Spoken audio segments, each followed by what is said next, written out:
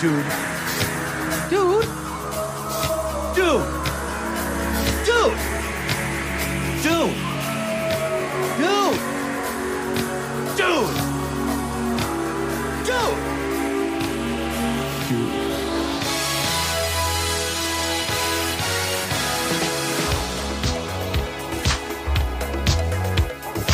Yes, sir. We are white. Our dance skills are horrible. Hi, guys. Happy Halloween to everyone. We are the Dude What Movie Review Podcast. Dude, what? I'm one half of the hosting squad, Mr. Brian Sumner. Very festive feeling Mr. Brian Sumner. Sitting over here across the table from me is the beautiful Jim Miller. Wearing his bandana. Say hi, Jim. Hello, Jim. Ooh, sinister. I like it. We're going to have a lot of fun. We haven't done this in a very, very long time, Jim. This is our Halloween special, something a little different from what we normally do here on the show. Our first official Halloween special with a relaunch. Yep. Our new season. We just had our regular season end, and now we're in our holiday season, and what better way to do it? I'm excited. Dude, I am stoked. I've been looking forward to it. Obviously, you and I off-air had been talking about a week ago I was supposed to record. Yep. And I woke up and I wasn't making a voice. It was literally, I sounded like death. And you're like, dude, you sound like crap. Yeah, you called me up. You're like, I feel fine, but I'm like, no, dude, you sound horrible. So, you know, it just created all this energy this last week. I was like, man, I'm so excited to be recording. And now I've got this massive mug of hot chocolate with the Hocus Pocus mug. And I'm just stoked, man. Let's do this. Yep, we got the studio kind of rearranged. Got our horror icons hanging out on the table here. We got skulls everywhere. We got ghosts. We got scary movies. We're festive. I think so. We're ready to have some freaking fun. This is going to be great. And so we hope that you guys are going to have fun with us, joining us on this little Halloween excursion.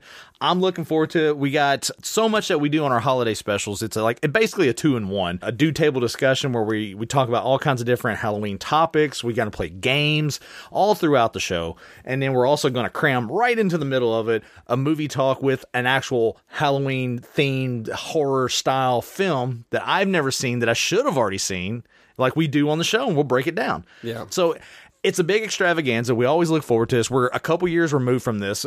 2 years ago, we were supposed to have our third Halloween special, and for some reason, there was a lot of stuff that was going on at the time, and we just didn't have time to do it. And then, of course, last year, the wrecking ball that is, the year that should not be mentioned. Yeah, which was like it was a horror movie in itself. It was a horror, definitely a horror movie unto itself, living out in real life. And so, yeah, we're 2 years removed from actually doing what we would consider our third special, but we're not going to call it the third. It's a relaunch. This is brand new. We're coming at you with some all new stuff, and we're going to have a lot of fun today. So let's just get into it, man. First off, Jim, how the hell are you? Feeling better? Sounding better? Yeah, it helped that this last week I was on vacation. Right. That always helps. Of course. It's weird because when you live in a nightmare for so long, yeah, and then you get a reprieve from it, you're like, wait, is this reality? Right. It does mess with your head a little bit. And yeah, it's been great, man. Got to hang out with the fam a lot. We did a staycation, so we didn't go anywhere, really. Right. Nora's birthday. I usually try to take off for the kids' birthdays. And how old is she now? Dude, I don't want to talk about it. She's 7, man. Crazy. She's 7. I mean, yeah, I just was like, gosh. I was like, you're closer to a teenager than you are to when you were born. Right. Man. Well, we had this discussion not too long ago with my daughter. Yeah. My daughter just turned 17 this past summer, insane. and it's like, what?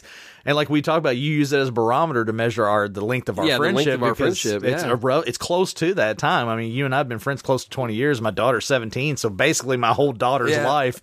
Yeah, I mean, I was filling out applications for another job, and and I was like, hey, how's your daughter? And you're like, what? What does that have to do with your application, Jim? I was weird. I was like, that's how I know how long our friendship has been. So. That's hilarious. But yeah, funny. Man, like it's been a good week. We've done a lot of fun things. I mean, yesterday was technically Nora's birthday. She wanted to celebrate by going to Gaddytown and then Cold Stone after. Nice. Big day. It was. And I only bring it up because my kids like to dance. If you've ever listened to any of our old episodes, you know Yeah, we do a lot of dance parties in my house. Yeah. Well, Isaac in Cold Stone, in front of the door, was like just spinning around and dancing and eating his cotton candy ice cream. And he was just a full-on ham. And then at one point, he bends over and puts his head like on the floor, like he's gonna do a rollover, but he doesn't know how to do that yet. So, and then he just puts his arms out. And that was like his finishing move. And I was just like, where on earth have you ever seen that? But yeah, so it's just a lot of fun, man. Family's been good. It's been good to have a good week off. So nice. Yeah. So how have you been? Not bad. Dealing with work. Don't want to talk about it, so Yeah. we're not going to. Got a quiet house for the first time in I don't know how long. All the kids have gone out of the house. It's empty. It's like a ghost house. Yeah. And I love it. And it's nice. I absolutely freaking love it. And it'll only last for like another day, if that, maybe less than a day, but I'm going to relish it for now. And the weather has changed. The weather has changed. We always talk about the weather in Evansville. It's actually dropped. The temperature has, and a little cool. Slept with the window open last night. It was nice, pleasant. I'm usually more of a spring type of person and maybe early summer, but I got to admit, I do love the fall. So I'm letting it usher in, and I'm taking it. I like it. It's helping drive the feeling of the season right now. So we're going to use that as our fuel to get into this show. How about that? You're letting it possess you. I am. I'm letting it wash over me like an exorcism. That's awesome. But minus the exorcism. Just let it stay in there. There you go. I like it. I like it. All right, so let's get on with the show here. One thing that we have done on our various shows, and not just our holiday specials, but just other shows throughout the past, is we have done a Get to Know the Duder segment. We have. Okay? And usually when we do it, it's just one little segment. It's one section of the show. All right, but we've decided to do something a little bit different, kind of in the same vein as with what we've done with our St. Patrick's Day hangover. We turned that into a drinking game. Yes, we did. Which that was a lot of fun. And then also with our Christmas special, which we have our reindeer games. Throughout the show, you would hear a sound bite to signify the reindeer game. We're going to do something kind of like that here on our show for our Halloween special. What's synonymous with Halloween? Trick-or-treating. Obviously. You got the lights on, the decorations out in the yard. You got kids coming up all hours of the night, knocking on your door, ringing your doorbell, wanting some candy, right? Oh, yeah. So we're going to do, in the form for our show of Getting to Know the Duders, we're going to do some trick-or-treating. So when you hear that sound that you just heard right there, that's going to be our trick-or-treaters coming up to the door, and they're going to want to get to know us. They're going to want our candy, first off. Well, but we're not going to give them any candy. We'll see. Well, we'll see. So our Get to Know the Duder segment is going to go throughout the whole entire show. You're going to hear that soundbite throughout the show. And when we do that, it's going to be between me and Jim to decide who gets the door. You want to get the door this time? You want me to get the door? Sure, I'll get the door. You're going to get the door? Okay. So what we got here, what we got going on is trick or treat. We have trick questions, kind of more sinister, darker, maybe kind of questions. And we have treat questions, which is more kind of family friendly, kind of fun, Halloween themed questions. And so I have the scariest mug known to man for Halloween that Jim will draw from. Oh, gosh. That is terrifying. It's a FedEx mug. So inside of the mug is a trick or treat. Jim can't control himself.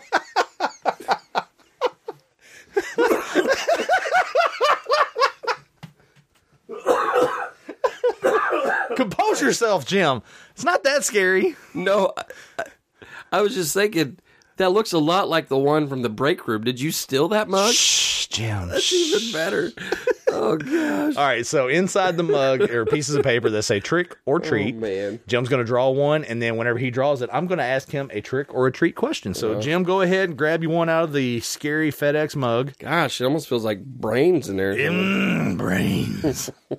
All right. What you got? Treat. You got a treat. All right, here we go. You ready for your first treat question? Man, I tonight? hope so. What was your first Halloween costume that you can remember? That I personally can remember? Yeah. I feel like it was like an E.T. costume. I've seen a lot of theme from your childhood. Well, and I was just thinking that actually. E.T. pajamas, like, E.T. glasses. There's a lot of E.T. going on in my family, I guess. The one that I can remember, the little, kid mask. The plastic with the string. Yeah. I remember seeing a ton of kids in my neighborhood wearing that. I was trying to reflect back and think. I remember seeing a picture, I think of my dad was dressed as a pirate, and I was in a clown outfit or something. Right. But probably the first memory of a Halloween costume. That's what that would have been, yeah. Sweet. So, yeah. Awesome. All right, so as the night goes on, when we get more trick-or-treaters, you're going to hear them coming throughout the night. We'll be answering some of our Get to Know the Duder questions, trick-or-treat themed, for our Halloween specials. So you have that to look forward to the whole entire show. You never know when it's going to pop up. This is going to pop up at random times because, that's how it is on Halloween, right? Trick-or-treaters, they just show up at random times. So let's get on with the rest of our show. Our next segment here, we'd like to show some love to people who show some love to us, and we do that by the way of a shout out, but it's going to be a little bit of a spooky shout out. Man, that's pretty creepy. Sinister. I like it. On this spooky shout out, we're going to do it by way of through our All Access and our email. So, who are we giving shout outs to? Let's see if I get her name right. Brianna Linville has actually sent us a few emails. Right. Which we like, by the way. Right. We're very happy about. Very much so. And we had talked about on previous episodes that she's one that's been burning through the archive. Yep. Little did I know that she wasn't listening to any of the new episodes. See, I didn't know that. I thought she'd already listened to the new episodes and then was going back. But no, she went back and started at the very beginning and has been working her way through. Yes. And so, because I think she maybe had listened to one of the first ones and then was like, okay, I'm going back to listen to the archive. Right. And so she's been burning through that. And then now she's gotten into listening to our new run, the latest season. Yeah. So she sent us a few different emails about a few different episodes.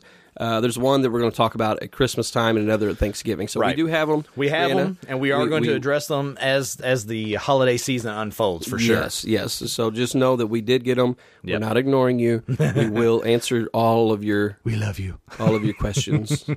However, there was one concerning Carrie.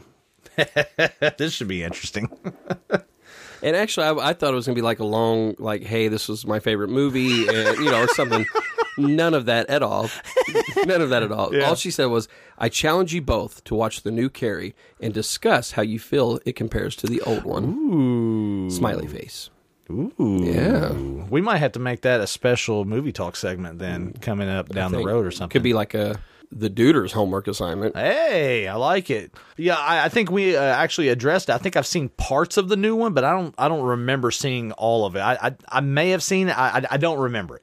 I don't remember it at all. And I know I know for a fact I haven't seen it. So that would be a fun thing for us to do at some point down the road. And so we will do that. I accept your challenge, Brianna. We will definitely do that.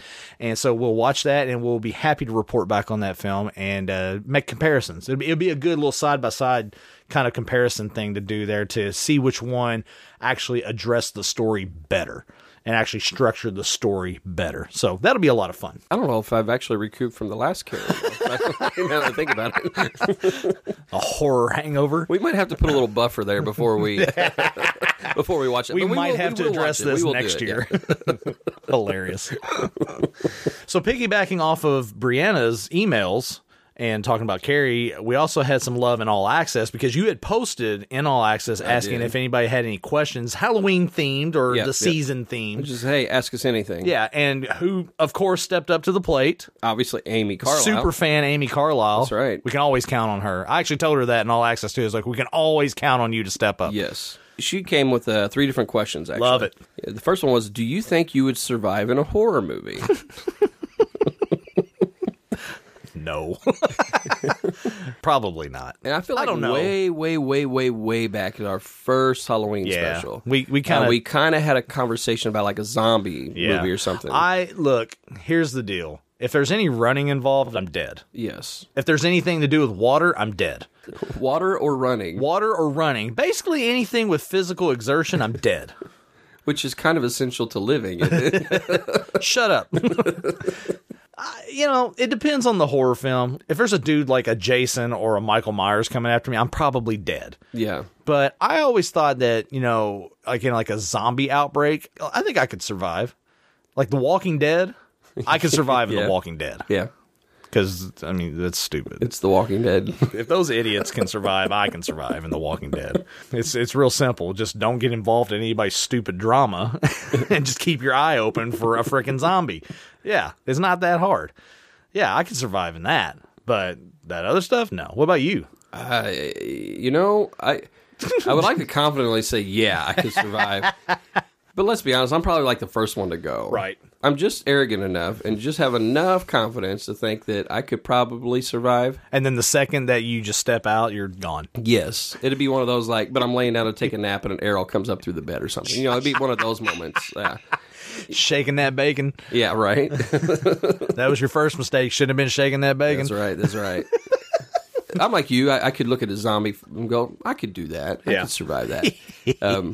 Heck, I play out scenarios of like, what if there was a zombie apocalypse, But yeah, if there was a Jason or Michael Myers, I'd like to think I'd just get in a vehicle and drive across the country. But the reality is he'd probably be in the vehicle, So yeah, I'd probably be one of the first to go. So. That's hilarious. So the second question that Amy asked is, what is your first or favorite memory of Halloween as a kid? Ooh, first or favorite? Yes. Okay. Do you want to go first? Or you want me to go first? I'll let you go first. My favorite memory of Halloween. This is the easiest question for me to answer. I think I was 14 or 15 years old. My aunt and uncle on my mom's side were throwing a Halloween party, and it was like a bunco party. Anybody ever play bunco? You ever play bunco? I freaking love bunco. I've never played bunco. Bunco is for old people, but I freaking love it. It's so much fun. Okay. It's a dice game. I love it. Anyway, they were having a Halloween party. My mom and dad were going to it. My mom had to leave later to go to work. But my dad was like, you and your brother can come to the party, but y'all got to hand out the Halloween candy first. This is a two-parter for me. So we're sitting there and we're like, we really want to go to this freaking party. Like we want to go to the party, but we got to hand out all this stupid candy, right? Literally, the first two people that showed up to the house, we handed out all the candy. Wow. That was their favorite memory of Halloween. My brother's 7 years older than me, and we are laughing. We're laughing our asses off. And he's like, well, I guess we can go to the party now. Wow. So we ended up hanging a piece of paper on the door that said, we're out of candy. Go next door. They got a lot. And we were getting ready to leave, and people were coming up to the door, and we're like little kids, like hunkered down by the window. We're looking, and you see this little kid walk up. He's dressed up like a ghost, and he reads it. He's like, "It says go next door. They got all the candy." And the dad that's trick or treating with me is laughing his ass off. And so we leave, we go to the party, and my dad's like, y'all hand out all the candy? Oh, yeah, sure. Sure did. We didn't tell you who we handed it out to, but we handed it all out. It was hilarious. Oh, but then the party, and this is like the main part of my memory. The bunco party, the way they had it set up, they had a series of card tables throughout their house, and they had them sequenced, and like it was like you were progressing through the tables, and they had the head table. That's where you wanted to be. I was young, so I was in my cousin's bedroom playing his Sega Genesis. I was in there playing video games. Yeah. And my dad came in there, he goes, I'm going to leave. Do you want to stay here with your brother, or you want to come with me? And I was like, I'll just stay here. And he goes, well, do you want to take my spot at the tables and play bunco? I was like, yeah, sure. I go, where are you at? And he goes, I'm at the last table. I'm like, thanks. So he leaves. I take his spot, and I proceed to work through every single table, and I make it to the head table, and I'm at the head table at the end of the night. Wow. It was a super fun night. It was so much fun. I loved it. And I've been trying to organize a freaking bunco party like ever since, and nobody wants to, like, what's that? Yeah. I'm like, come on. Sounds like a bunch of bunk. Oh. We'll kill you. Jim, get out. Just get out of the studio right now. I don't want to talk to you ever again. What about you? First Halloween memory, best Halloween memory, what you got? I'm going to be honest. I don't have very many. Not a big holiday for you? Well, so most people know I grew up in the church world. Yeah. Was there a religious stigma about the holiday season? As oftentimes there is, religion can take something fun and really ruin it for you. Or there's an attempt to sanitize it, right? So Right. One thing, and anybody in the church world or anybody that grew up in the church, they will know exactly. The moment I say this phrase, they will be like, yep, harvest parties. Oh, God. So It sounds incredibly boring. yeah. And it sounds exactly like what it is. But like a lot of times the churches and stuff, what they would do is instead of have a Halloween party, they'd have a harvest party. And if you dressed up, it had to be Bible characters. Oh. So basically you have all these kids wearing bathrobes. Stop talking. This is the scariest thing I've ever heard, Jim. Right. This fits right in with what we're doing here Right. on the Halloween special. Right. I'm terrified. I know right that now. you asked for a favorite or a first. But you just can't. I don't have. You're so traumatized. Most of my favorite Halloween memories are from when I'm older. The Halloween parties and stuff that I threw, I don't know, but some of those, I guess, for what it was Yeah. fine because you still got candy. Yeah. But it just Silver lining. Look for Yeah. that silver lining. But yeah, Wow. All I should have said was harvest parties. Amy wouldn't know exactly what I was talking about. She would be like, she'd be like, oh man, She would have rolled her eyes. Oh my she'd be God. like, that's so rough. I'm so sorry for you. Yep. And I think Amy's got one more over there, doesn't she? Yeah. So the third question she asked was found footage horror films opinions. Well, here we go. I'll take the lead on this one. I mean, hanging prominently in the studio since day one, my autographed Blair Witch Project poster, one of my prized possessions, autographed by Greg Hale, one of the producers. I love found footage horror films when they're done well. Yes. And I feel like Blair Witch Project kind of heralded that genre of that style of movie because they got it so damn right. And it wasn't necessarily the film, it was everything that they did to lead up to the film. You can throw a found footage style film out there, but it doesn't mean it's going to be good. It could be horrible. But if you take care of how you lead up to the film and how you market the film and how you promote it, then yeah, I think you can have success with it. I think Blair Witch Project is a prime example of how successful you can be. Say what you will about it now, however many years removed from it, but when it came out at the time, it was freaking landmark. It was huge. That's exactly what I was thinking. Like when I read that question, I was immediately my mind went to the Blair Witch Project. Yep. And then it very quickly after that went to a kind of one of the reboots of Texas Chainsaw Massacre. Okay. I like you with the found footage. Yeah. Like it's one of those that like if it's believable enough, I think it really works. Well, because it pulls you in. A long time ago, we talked about like the marketing and stuff that they did, and Yes. the way that they did the marketing in Yes. such a way to where even some of the one of the actresses thought she was in a snuff film. Right. And so, like, even they were put in a place to where they believed what they were in. It Right. wasn't like they were acting as much as like They weren't acting, they were reacting. reacting. Yes, and so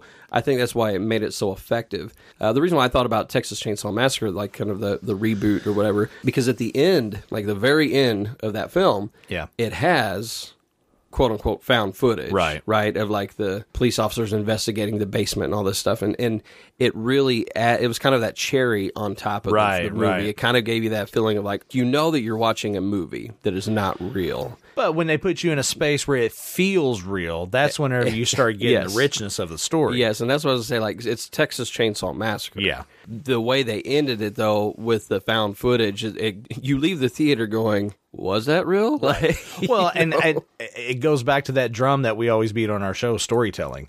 And if your story is compelling enough, then it doesn't matter how you present it. It doesn't matter what window dressing you throw on top of it. If the story is compelling, people are going to want to watch it. People were doing it for centuries before we actually had film. It was called plays. So to sit there and say that plays were not compelling, well, yeah, they were. Plays would move people. Operas would move people because it's all about the performance and it's all about the story that you're trying to tell. And so you can do that with found footage as long as your story is compelling. Like something like Blair Witch Project, it had such a build with its marketing and its storytelling that they did, making those mockumentaries, having those little specials that led up to it. They really suckered you into what you were about to watch. And so when you actually sat in the theater for the first time and watched, you're like, holy shit, what did I just watch? you're like, You know? did that happen? And then afterwards, they pull the curtain back on and you realize it's not real. But then in that moment, you have one of two options. You can either say, bravo, fantastic performance, or you can say, well, that sucked. And more times than not, people were like, that sucked, because they didn't want to feel like they had the wool pulled over their eyes. Right. It had nothing to do with the actual story in the film. It had everything to do with the fact that they were fooled. Yes, and they didn't want to accept that fact, Right. or admit it. Yes. Yeah. I'll wholeheartedly, man, I believed in it. I was like, holy shit, this is real? I'm never going into the woods again. I'm never going to those woods, ever.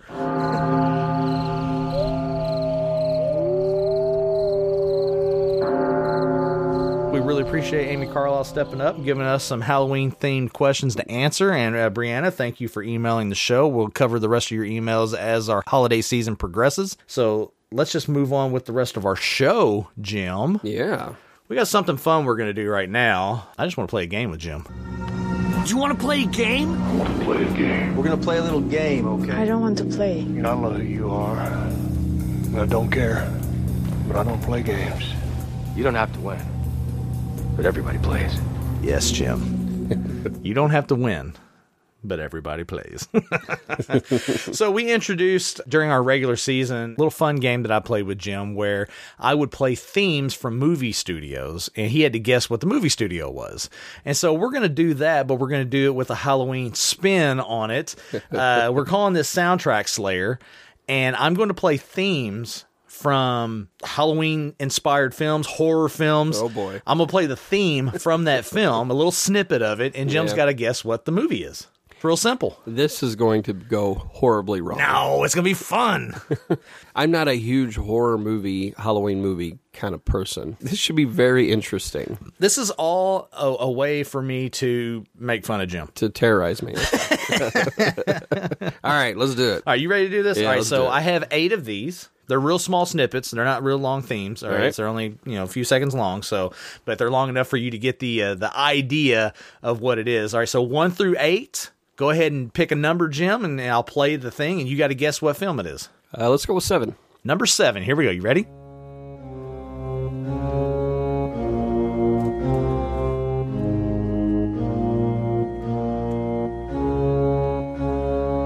Any ideas?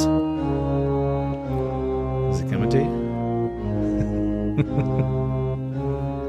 I would say Phantom of the Opera. Is that your final answer?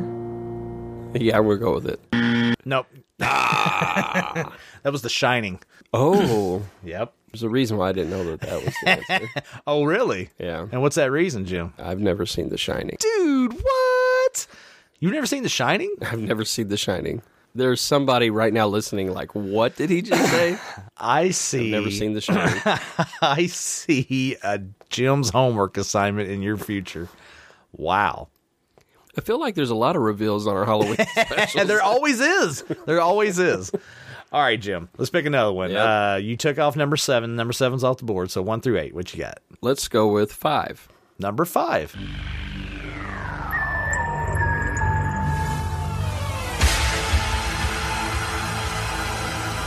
I feel like this is an easy one.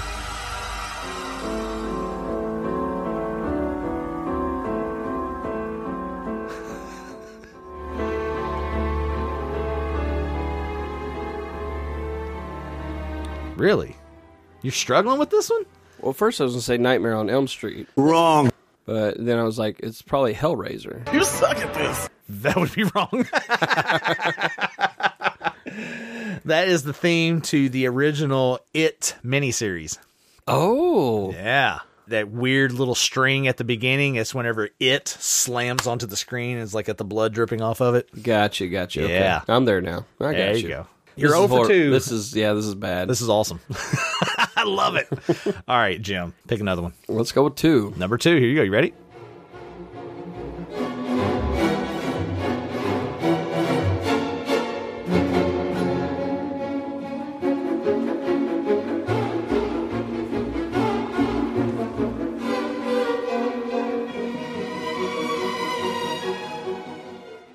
I feel like this one's a gimme, too.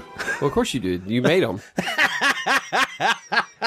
Okay, I know this isn't it, but at first I was going to be like, is it Rosemary's Baby? But I know that you would never even put that in here, but because it would require you to listen to the song. I was thinking The Exorcist. I don't think that's right. Wrong. That is Psycho. Oh, yeah. You hear it now, don't you? Yeah. Yeah, you hear it now. I thought about putting that, but I was like, that's too easy. I'm not going to do that. That's too easy. I want to challenge my co-host. Well, fun fact. Yeah. I've never seen the original Psycho. You haven't seen anything. We should start a whole separate Dude What show where it's just you getting caught up on horror films. We'll just call it something that's horribly wrong with Jim. What is horribly wrong with Jim this week? Hilarious. All right. Let's go with 4. Number 4. Ready? Yeah.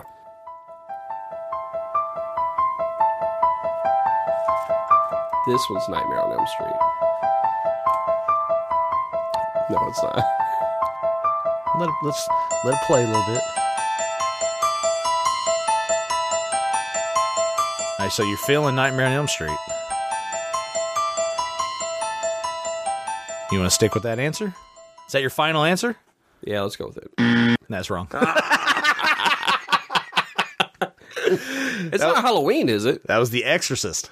Oh, dang it. Okay. Here's the thing. We've done half of these. You have a chance to sweep the last 4 and just be 50%. And you know what? And that'd be perfectly fine. All right. You have 1, 3, 6, and 8 left. Let's go with 1. Number 1. You ready? Yeah.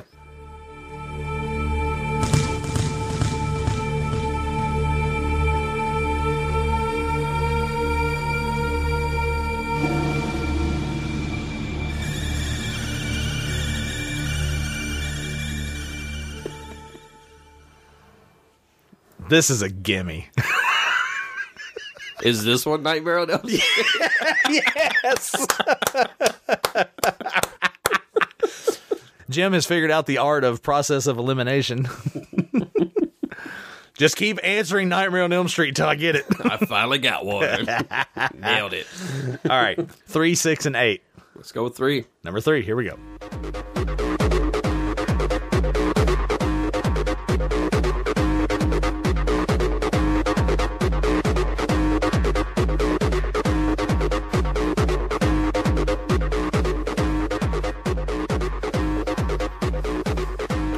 Mortal Kombat?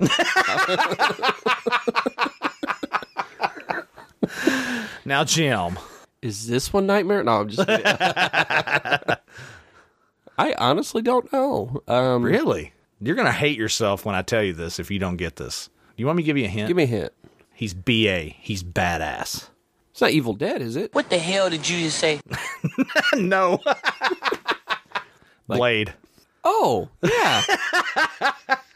I guess that is a horror film. I didn't even, Well, he was in our Tournament of Death. Yeah. He won our second Tournament of Death. Dude, it's Blade. That's what I said. Wow. I really suck at this game. Yeah, you're horrible at this. This is funny. This is entertainment for me. All right, For you, at least. 6 or 8. Let's just go 6.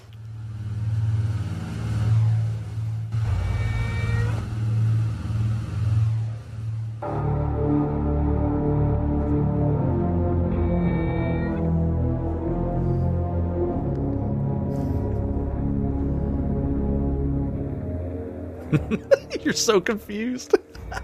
Well, because the part of it, I'm like, is it Saw? But then I feel like I've also heard that in Texas Chainsaw Massacre. I know that's right. It is. Yes. Yeah. Texas Chainsaw Massacre, baby. Yeah. That, I got to be honest. Like, I had forgotten what that sounded like. And then whenever I was putting this together, I was like, that sounds terrifying. Yeah. Like, if I heard that shit in the background and some dude's coming at me with a chainsaw, just go ahead and kill me. And, like, make it quick, please. Yeah. Yeah. Which he won't. He won't. No. All right, your last one. Ready? Yep, let's do it.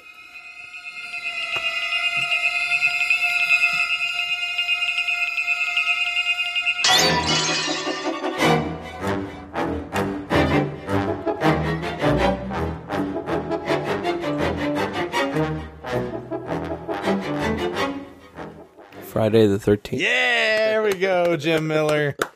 There you go, buddy. You went 3 out of 8 on that. Man, that's bad. It's not great. Hopefully payback is coming. We'll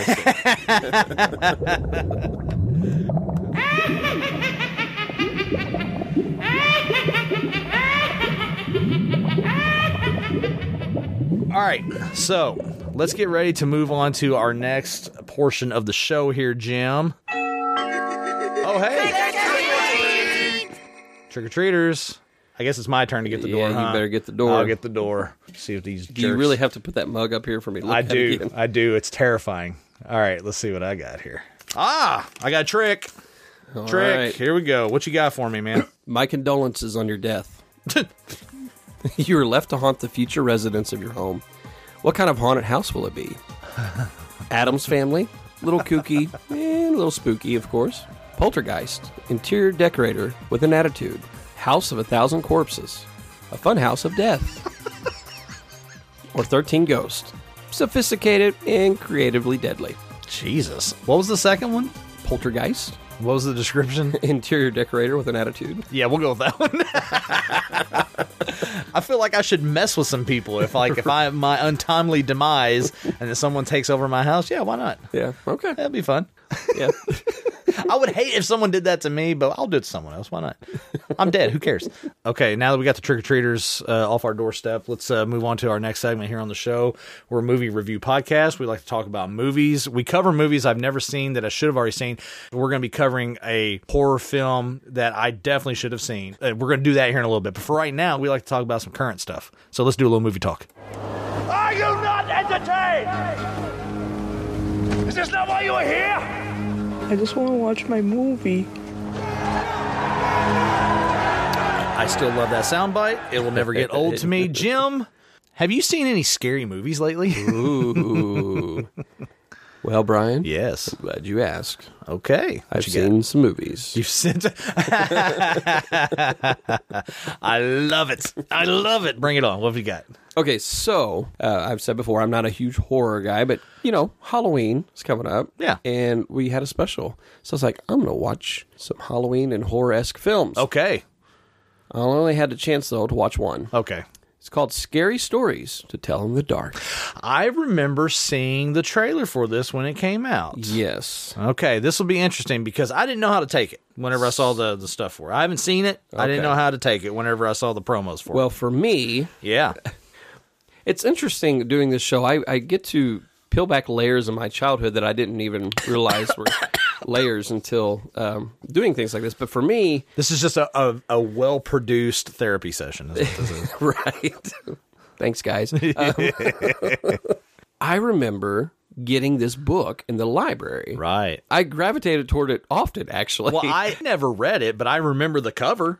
Like, I can see the Yes. cover vividly. Yes. Yes, the illustrations within with the stories, I do have memories of that. Right. And so when I saw that they were making a movie, I was like, yes. And I that is not my response when I see horror movie trailers usually. But I was like, yes, I have to see Well, that. you had that connection. So, Yeah. So for me, I was like, this should be really good. Okay, so expectation, you already had kind of had- some built in. So Yes. you go into it, and what you got?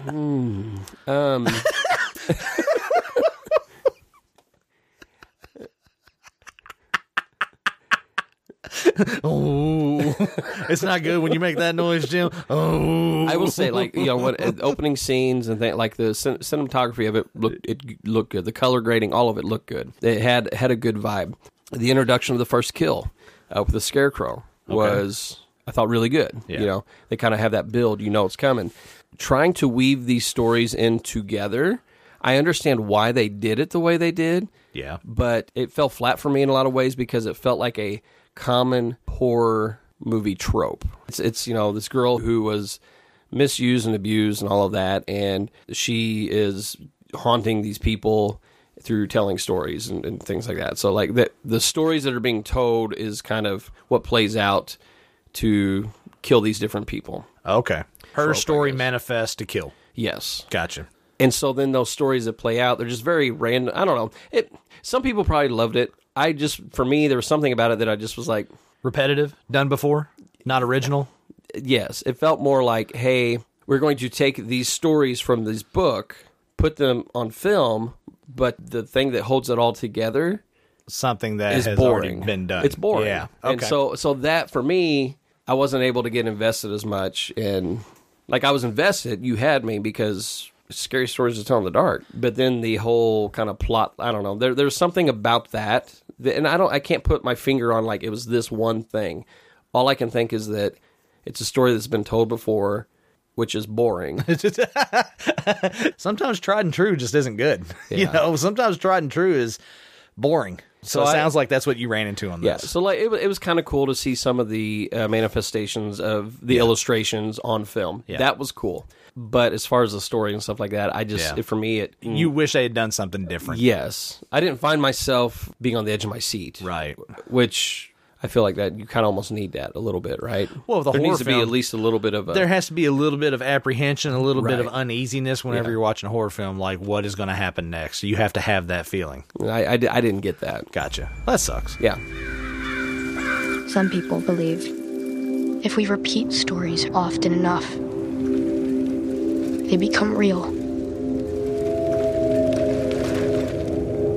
They make us who we are.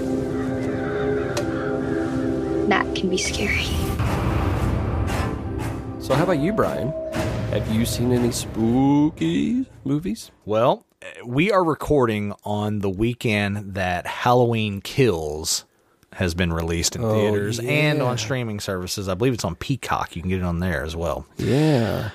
So about a week and a half, 2 weeks ago, I sat down at the house and my daughter, she had seen it and she had the DVD of the Halloween. So The reboot. it's not a reboot, it's like a continuation. All right, so here, let me explain what it is. So you have the original Halloween movie, John Carpenter's Halloween. Right. Okay.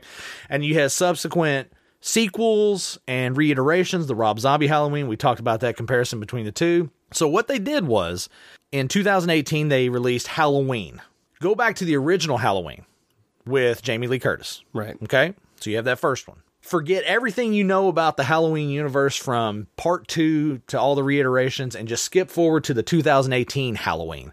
Okay. That's your sequel. Okay. So for somebody like me, Yeah. who had never seen Halloween until... So you can jump from that. You just watched it. You did that as a homework assignment on our second year of doing the Halloween Yes. special. So now you can watch this newer Halloween, and that's not your even sequel. Just ignore all the other Ignore stuff. everything else. This is your sequel. Okay. All right. But for most people, they've seen most of the Halloweens. For most people, they've seen all the other sequels and all that stuff, and so they had to wipe that from their mind. For someone like you, who just recently saw the original Halloween, Okay. and you jump forward to this one, that's your new sequel. See, I'm ahead of my time. You are definitely ahead of the curve on this one, and let me tell you something right now.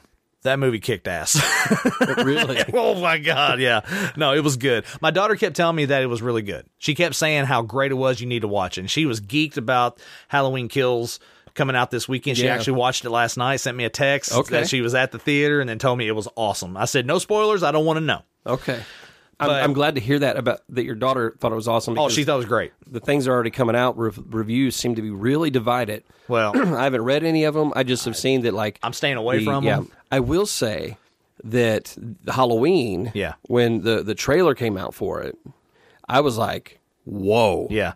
This So- looks Yeah. like it could be really good. Yeah, 2018's Halloween, which I wish they had come up with a different title than just calling it Halloween, because it's Right. kind of confusing because You have original you have Halloween. the and original they have- Halloween. So Yeah. but it's however many years into the future, from the original story. Laurie Strode, she's grown up now. She's a grandma. She's had a daughter, and then her daughter had a daughter, and so now she's a grandma. But she has basically spent her whole life preparing for the moment that Michael Myers is going to come back. She knows at some point he's going to try and come back. And then it's that part in the story where Michael Myers is being transported to a much more higher security facility where he is going to stay until he's dead. Basically, he will live out the rest of his days there. Well, and of course, during transport, he escapes and he comes back to Haddonfield to wreak havoc. And you see Jamie Lee Curtis in this role of she has prepared her whole life for this. She knew it was going to come. She's ready for it. And she's ruined her whole life in preparation for this moment. And she's alienated her relationships with her family. She doesn't have a great relationship. But because there's always this fear in the back of her mind. Right. And everyone thinks she's just a crazy kook, paranoid person. Like it's not going to happen. But Right. then it happens. And everybody's like, oh shit. So it's brutal. The kills are insane. it's terrifying. It's just a terrifying movie. Yeah. It's a really, the cinematography in it, some of the shot sequences, they do some of those long shot sequences where it's real intricate. Fantastic job with it. I will say, seeing the trailers for Halloween Kills makes me want to see the first. Oh, yeah. The reiteration of Halloween. Oh, you'll love it. You'll love it. It's great. It's suspenseful. It's a horror film in its suspense. Okay. And it's dark and it's gritty. And it has a really good feel to it. So do you feel like it's finally giving Michael Myers a little more justice as far as his character? I feel like from a story standpoint, this is where it should have been. Okay. Like this is where it should be. We talked about the difference between the original John Carpenter's Halloween and Rob Zombie's Halloween. And I felt like that story was more rounded out in the Rob Zombie one because you got a little bit more oomph to that story. Right. Probably a little more grit. Yeah, a little bit more grit. This one just really plants you into the drama of the dynamic between Laurie Strode and Michael Myers. Okay. And where that tension's going to build and how it's going to come to a head. It's just gritty. Like it's rough and gritty. Yeah. Like it has when you watch it, you feel like you're in a horror film. Like you feel like you're in a terrifying situation. Okay. And it's brutal. It's just great. They did a really fantastic job on it. I was skeptical about it when it came out. Like extremely skeptical because there's been like 87 Halloween movies. Right, yeah. But I'm glad my daughter convinced me to sit down and watch it because I did go into it with a high level of skepticism. Okay. And it more than exceeded my expectations for it. You see, I was playing with the idea of doing like a full Halloween marathon or something at some time and watching all of the reiterations and stuff of it just so I could kind of get caught up on who Michael Myers is. Like, because obviously up until a couple years ago, I knew who he was, but I didn't know anything about him. So, but yeah, this is good. Because when I saw this, I'm just going to skip all that. I'm wanting to go back and watch the original John Carpenter. Yeah. I want to watch that one, and then I want to watch the 2018 one, and then I want to watch Halloween Kills. I feel like with those three movies, you have a solid trilogy, or you're going to have a solid trilogy. Right. I don't know what they did in the third one, the Halloween Kills. I don't know how they're going to end it all. I don't know if they're going to try and do more. I don't if they're going to end it right there. I don't know. Yeah. I do know with the trailer, with the firefight, I was like, holy crap, man. The trailer of Halloween Kills. And I believe that's the opening sequence to the film. Okay. And my daughter said, I'm not going to spoil anything. She said, but the first opening sequence to the movie is insane. So I'm like, I'm excited. Everyone in my family turns into a nutcase this time of year. Yeah, I mean, your grandmother is Laurie Strode. She was almost murdered. Wasn't it her brother who murdered all those babysitters? No, it was not her brother. That's something that people made up. Do you know that I pray every night that he would escape? What the hell did you do that for? So I can kill him. All right, Jim. That was some great movie talk there. Very good movie and a not so good movie. But hey, we're just giving our opinions, right? That's right. Just two guys giving their Halloween opinions. That's all. That's right. All right. So let's move on to the next portion of our show here, Jim. We are going to do a fun thing that we haven't done in a long time. A really long time. We're going to play a game that's called Real Fake News.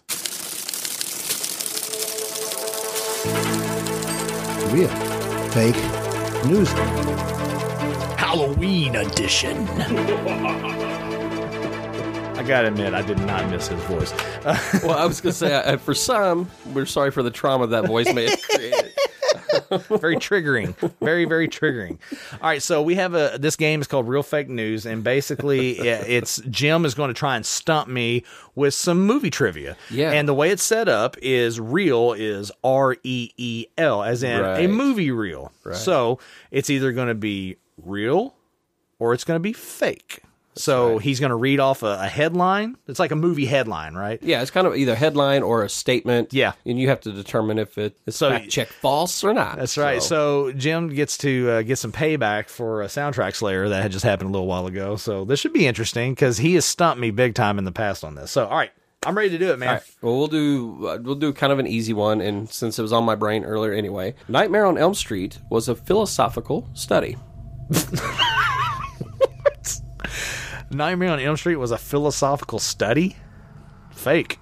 real. I can already tell this is not going to be fun. That was real? Yeah. No. Yeah, so Nightmare on Elm Street explores questions in epistemology, the study of what we can know. Wes Craven was equipped to do this because he has a degree in philosophy. Oh, whatever.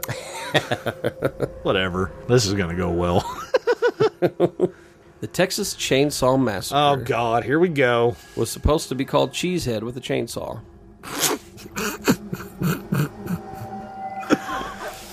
Fake. That is correct. Yeah. Oh, thank God. The original title thought of for the Texas Chainsaw Massacre was actually Head Cheese. I thought I'd do a little play on that. I like that. I like that. Well, I was about to say real because I think I had that little nugget tucked away in the back of my head. Okay. Yeah. Oh, I got one. We warmed up now? We good? Yeah, hit me with the hard stuff. Okay.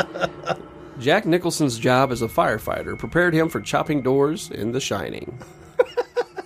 Fake. Such a disappointment. Nope, it is real. What? Jack Nicholson had worked as a volunteer firefighter, so when he tore down the bathroom door in The Shining, he decimated the prop door too easily and had to use a real door. Really? So he already knew how to use an axe. Yeah. Wow. Kind of scary, actually. It is terrifying. Now when you look at Jack Nicholson's body of work, there's a few that I'm like, all right. Oh, I know one of our fans will like this one. Okay. David Duchovny. David Duchovny, yeah. Was to be the star of Final Destination. Fake. That is correct. Correct, it is fake. Yeah. Final Destination is, however, based on an idea for an episode of The X-Files that was never made. Oh, that's kind of cool. Yeah. Let's see here. Gene Hackman was supposed to be Hannibal Lecter in Silence of the Lambs. Oh, real. Straight cash, homie. That is real. Wow. Yeah, so Gene Hackman and Orion Pictures split the $500,000 needed for the movie rights to the book.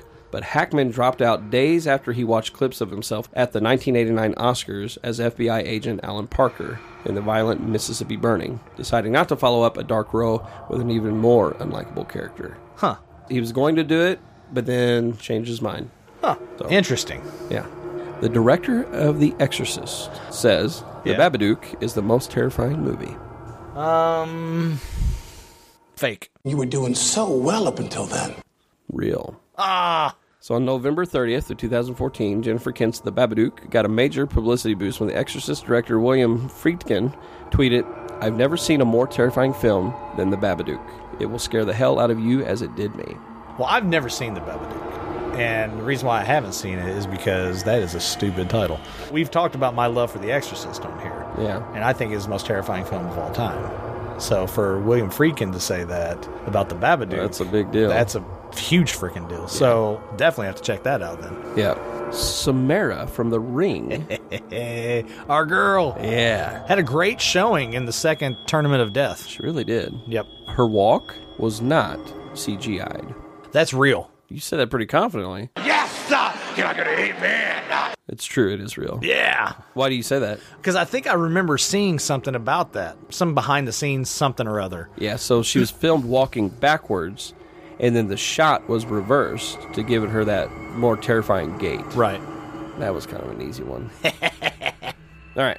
The look of the creature from the Black Lagoon was inspired by the director's best friend, Oscar Felch. Real? You are one pathetic loser. No, it's fake. Ah! Oscar Felch was a baseball player for White Sox. However, Universal managed to snag an up-and-coming filmmaker with a prestigious resume to direct Creature from the Black Lagoon, his name's Jack Arnold, whose documentary With These Hands had received an Academy Award nomination. Though he didn't get the Oscar, Arnold kept a souvenir certificate that the Academy always mailed to its nominees. The little card would go on to become an unexpected source of inspiration behind the scenes of Creature from the Black Lagoon. Well, there you go. Yep. How did I do on that? I got half of them. I got half of them. Well, let's not talk about it. You did way better than I did on the Slayer. I will say that.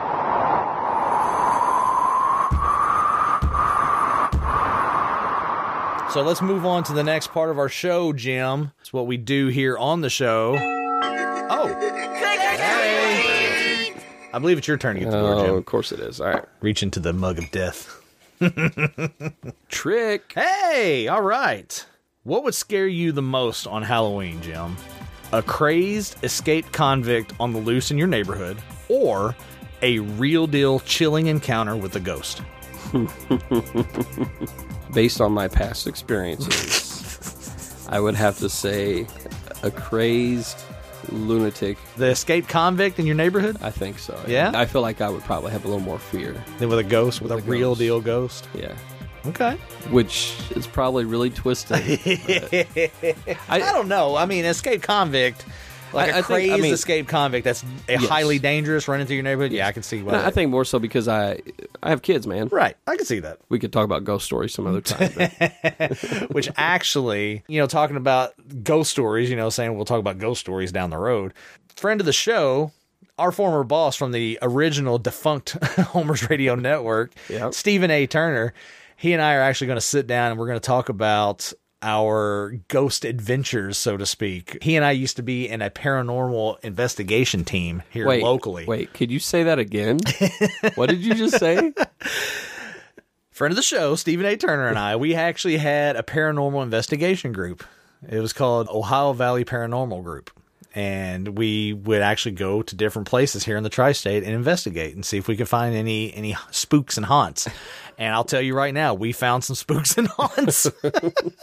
We caught some stuff that was unnatural, like just flat out unnatural. And actually, we're going to record us talking about that. And we're actually going to release it here on our Dude What feed as part of the Halloween extravaganza. So that'll be something fun. It'll be separate, from what we normally do. And it'll just be some extra bonus material for you guys to listen. Some spooky ghost stories while you're going through your candy on Halloween. Yeah. It'd be a lot of fun. I'm excited for that. I know that you guys did something like that years and years ago. Yeah. It was more of a live thing that you had done. Yeah, we did it live for the Homer's Radio Network, and the production on it was garbage because I had to call in. We weren't in studio together, and it was just, it was okay, but it wasn't good. Yeah, so I'm excited to hear with you guys around the microphones together, telling those stories, and I think a lot of people are probably really surprised to know that you were a part of something like that. Yeah, we had a lot of fun doing it, and I'm looking forward to rehashing those stories because we had some interesting stuff to talk about, so it'll be fun. So, all right, let's move on with the show here. Like I said earlier, we're a movie review podcast. It's what we do. We give you guys a new way to look at some of your old favorites, and we watch movies that I've never seen that I should have already seen. Obviously, the Halloween season, this is our Halloween special. We got to talk about a spooky, scary movie that I've never seen, right? Usually, whenever we do this segment, I have categories that I've given Jim, and then I give him selections, but the category is Halloween. Spooky, scary, that's the category. So what's in the box is a film that I definitely should have already seen from a horror standpoint, from a Halloween standpoint, from a scary standpoint. So let's just find out what's in the box. What's in the box?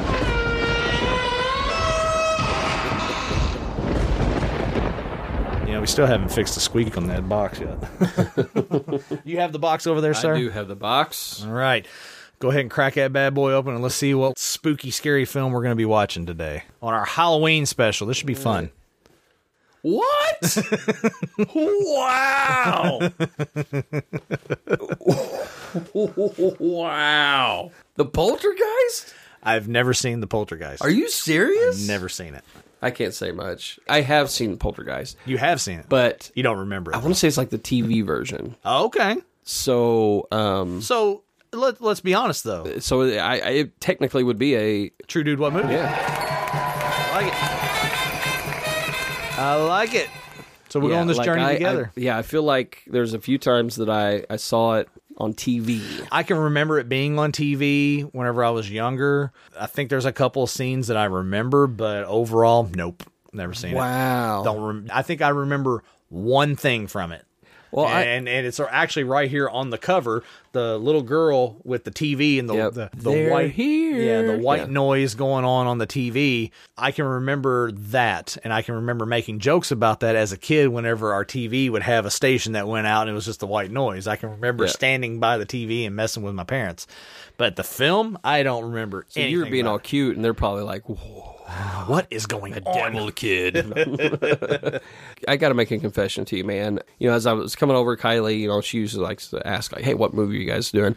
And I was like, I don't know. I was like, it's a Halloween special. Right. He doesn't give me categories or anything. It's just, he reveals it to me. However, I'm really hopeful that it's Monster Squad. Wolfman has nards. And she looked at me, I go, I've just really been wanting to watch that lately. And I know that at once upon a time we had talked about how you hadn't seen it. Yeah. So I come into the studio and you've got it decked out with all of our Halloween stuff. Yeah. And all the Halloween movies sitting on the Top the of the divider divider, here. yeah. And the top one is Monster Squad. So I was like, oh. But dude, the Poltergeist, man. Big one. That's a big deal. Yeah, it's a big That's one. a really big deal. Yeah. All right. So that's what we're going to do right now. We're going to break away from our Halloween festivities right now. We're going to go watch a film. A Halloween-inspired, spooky, scary film, man. The Poltergeist. I've never seen it before. If you guys have never seen The Poltergeist, go get you a copy of it. Pull it off your shelf. You probably have it. You can't go rent it.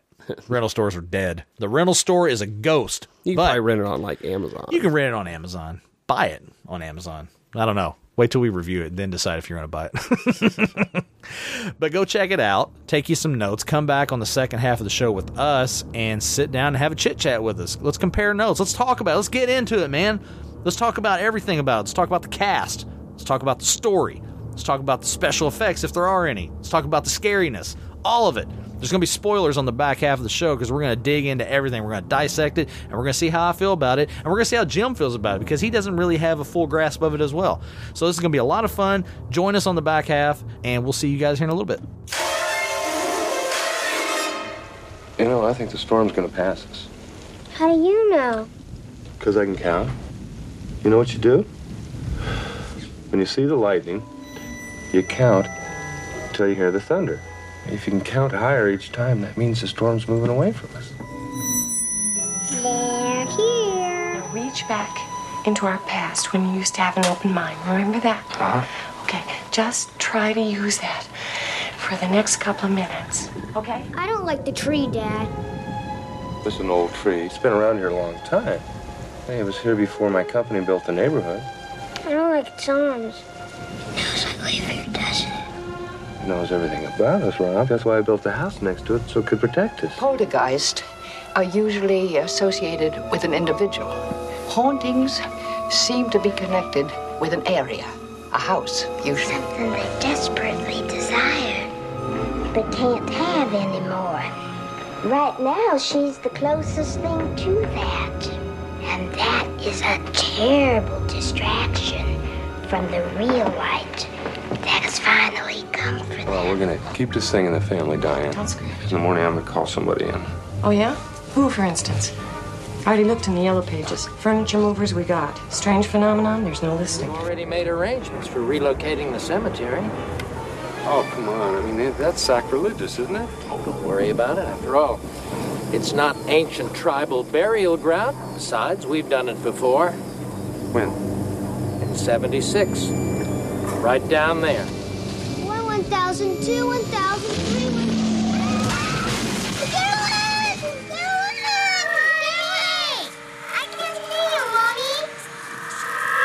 1,000. We don't care about the disturbance, the pounding, and the flash, the screaming, the music. We just want you to find our little girl. 1, 2, 3, 4. Son of a bitch, you moved the cemetery, but you left the bodies, didn't you? You son of a bitch, you left the bodies and you only moved the headstones! You only moved the headstones! This house is clean. 1, 2, 3, 4, 5.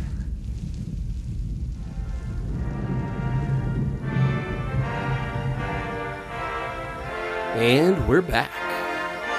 Yes, we are.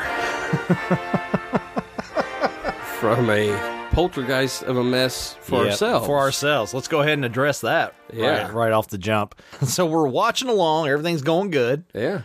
We're taking our notes. I'm eating leftover hacienda. Jim's munching on the popcorn. We hit the 1 hour mark. DVD freezes. And we thought maybe it was the DVD player, but no, it's just the DVD. And then we thought, oh, we'll skip through. Yep, nope. It wouldn't. It literally would just stop at that point and would not let you go any further. Yep. So that created about a 35-minute delay in trying to figure out how the hell to watch this movie. And after one unsuccessful trip to Walmart and then an unsuccessful trip to Dollar General, finally found it on Amazon Prime for rental And that's when we really determined that as much as we like Amazon, we hate Amazon. Absolutely. They are the reason movie rental stores are no longer. Yep. They killed the video store. They really have. Streaming services, but we're going to hold Amazon. Especially Amazon, because you can just get pretty much any movie on it. Pretty much, yeah. There's pretty much any movie. What's terrible about it is the Amazon Prime, you pay extra for the Prime service, and then you still have movies you have to rent, which is what we ran into today. Right. But hey, whatever. We did what we had to do. For the price that you would have paid to rent a new one at Family Video. Yes. So anyway, got that out of the way. Yep. Major interruption in our process, disruption. It kind of took our flow away. We had to go leave the studio and watch it in your living room. And watch it, just all kinds of. Yeah. So let's unpack this. Let's right the ship. Oh wait. Imagine that. Trick-or-treaters. Trick-or-treaters came to the door, Jim. All right. Before we dive into the movie, I think it's your turn. I think it is my turn. Let me put it right here in front of your face so you can look at the cup of death. Yeah. Let me go to the bottom of the cup. We're doing the Get to Know the Duders. Might as well get this before we jump into the movie talk of the Poltergeist. I got a treat, Jim. A treat. Treat. All right. Congratulations. You were just hired as the production and marketing head of the only candy maker that matters, Reese's. Only one problem. The pumpkin maker is fried and you have to find a replacement. Do you replace the pumpkins with a Dracula head, a mummy face, a wolfman head, or a lagoon creature? Oh, that's easy. Gotta go with Dracula. What? Why would you say that? I love Dracula. I thought maybe it's because all the Reese commercials with the two holes and stuff. But you give me the option, I'm going to go Dracula every time. Every time, yeah. Like Dracula, vampire, the whole thing, the cloak, the everything, all of it. Yeah. Yeah, I'm all about me some Dracula. Which I'm a huge fan of Reese's anyway. No, it doesn't matter, really. I mean, when it comes down to it, it doesn't matter. But actually, I just saw that they have a bat. Now, I didn't know that. Really? Yeah. But then I don't know if it's like dark chocolate or what. I don't know. They're breaking into that. But anyway, no, I like your idea better. Yeah, I like the dragon because then you can do different poses. You know, you have like the cape up, or the one where he's got the cape over his face, like silhouetted kind of thing. Yeah, I'm feeling it. All right, cool deal. All right, got those trick or treaters out of the way. Let's get back to what we're doing here, man. All right, so Poltergeist. Yes, sir. Definitely not the TV version. You think? Yeah. Which a fun fact, I guess Spielberg really fought for them to make it PG instead of rated R. Now, this was before PG-13, FYI. Okay, here's the thing, all right, and I made a couple notes that it's going to kind of tie in with this a little bit, loosely. Sure. I had made a note at one point, too much whimsy. We talked about this when we covered The Color Purple. Yeah. Talked about Spielberg adding levity to dark material that doesn't need to be in there. Whatsoever. Right, and more so levity with the music, right? Is that? Yeah, and I noticed that as well. Yeah. That was another thing that there was just a weird level of levity to a very dark subject matter. Yeah. And it just seems to me, when you're dealing with something like this, if you're not going to go full-on comedy with it, don't even add levity to it. Because you're just going to muddle up the suspense and the horror of it all. Yeah. Was this rated R? No, it's rated PG. He fought for them to rate it a PG. Look, this is a rated R film. Yeah. This is rated R subject material. Yeah. There's no reason for this to be a PG film. Yeah. And trying to make it a PG film with as dark a material that it is, you're doing a disservice to the story. It's ridiculous. There's no reason for that. I agree. I didn't know that this was PG. Yeah, I thought this was rated R. He fought for that. I was like, and then after seeing some of the stuff we saw, I was like, how is this a PG film? Look, I would never sit down with my family and watch this. Look, I get the whole thing, like with Spielberg, like he has this weird kind of thing that he likes to do with his storytelling to where he adds like a little bit of humor, the levity that we've talked about. I get that. If that's a style that you like to do, that's fine. But you have to recognize that doesn't apply to every single script. It just doesn't. So I don't know, man. Like, it threw me. Well, and so since we're kind of dabbling with it, I'll go ahead and bring this up, and then we'll get to some of your notes and just your thoughts and stuff on the movie. But there's actually been a rumor, I guess, that has gone around since the beginning of this film that actually Spielberg had directed it, as opposed to Tobe Hooper. I can see that. And Hooper denies it completely.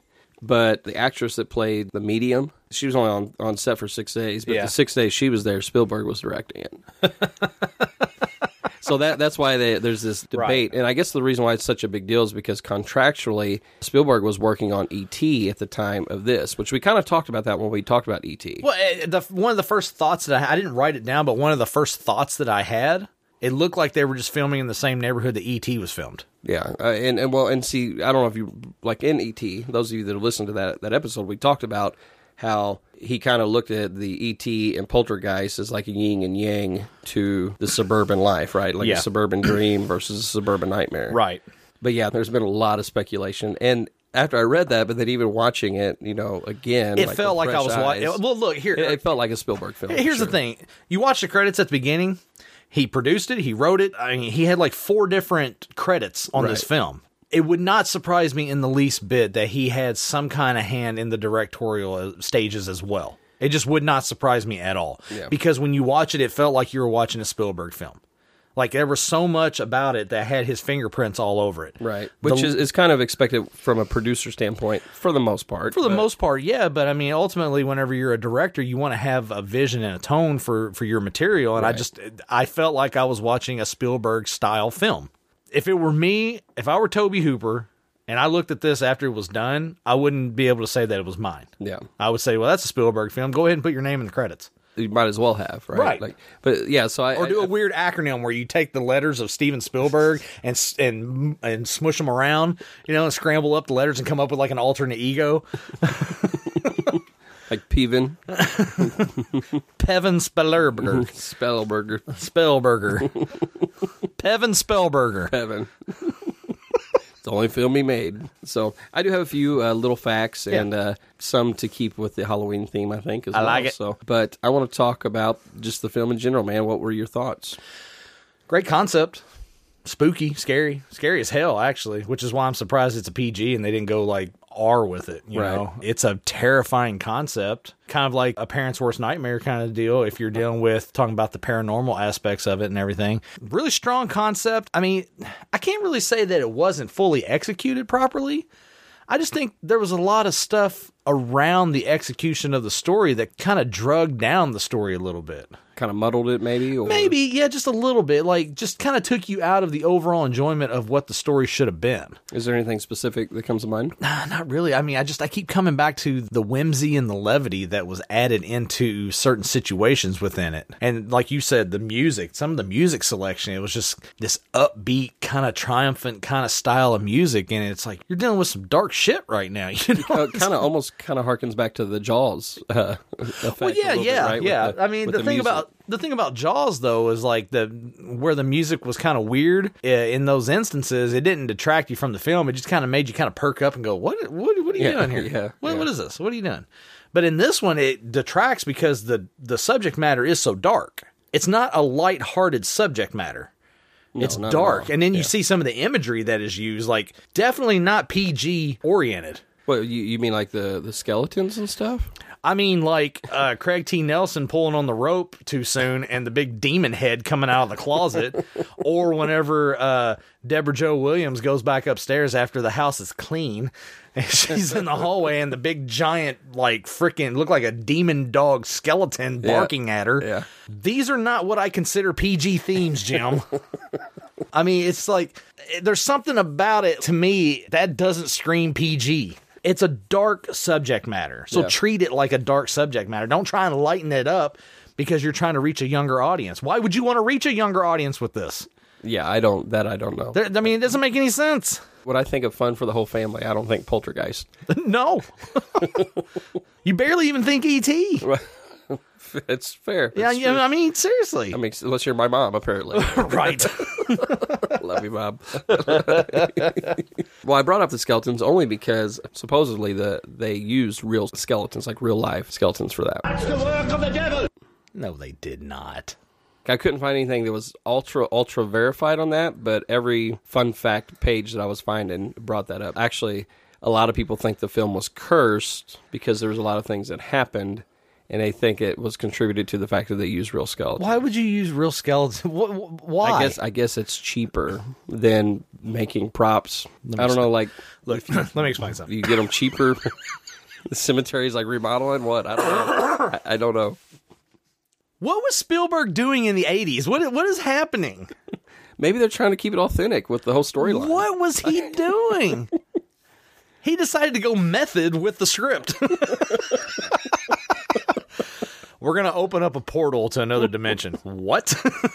We've actually built this house on a cemetery. We built this on an Indian burial ground.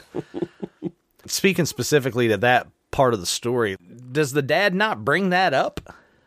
Yeah, I was waiting for him to bring it up with the paranormal. Well, when the medium came, and no, you don't mention that at all? Talking about how so much energy and presence in this house, and this house has many hearts, and he's all skeptical and all this crap. But literally, like 10 minutes prior to that, he's on a hill with his boss talking about... And finds out his house was built on a burial cemetery. ground. Yeah. Okay. I did find that was a little odd. Everything that has happened up until this point, he looks like absolute dog shit. Yeah. He's so worn down. He's so petrified and scared. What happened to his daughter? Where's his daughter? How's he going to get his daughter back? But then they bring in a medium, and now he's cracking jokes and like he doesn't believe in all this stuff. It's like there's not a level of believability with the character to that point. It's like, to me, as a desperate father, in that moment, I'm believing everything. Well, and I mean, you've been brought to this point now, I mean, where you literally have not gone to work for a long time. So, yeah, I think you'd be throwing everything at the wall. Right. I agree. I mean, let's be honest, I probably would have moved everybody out, except for the fact that, yeah, my daughter's stuck in the wall somewhere. Right.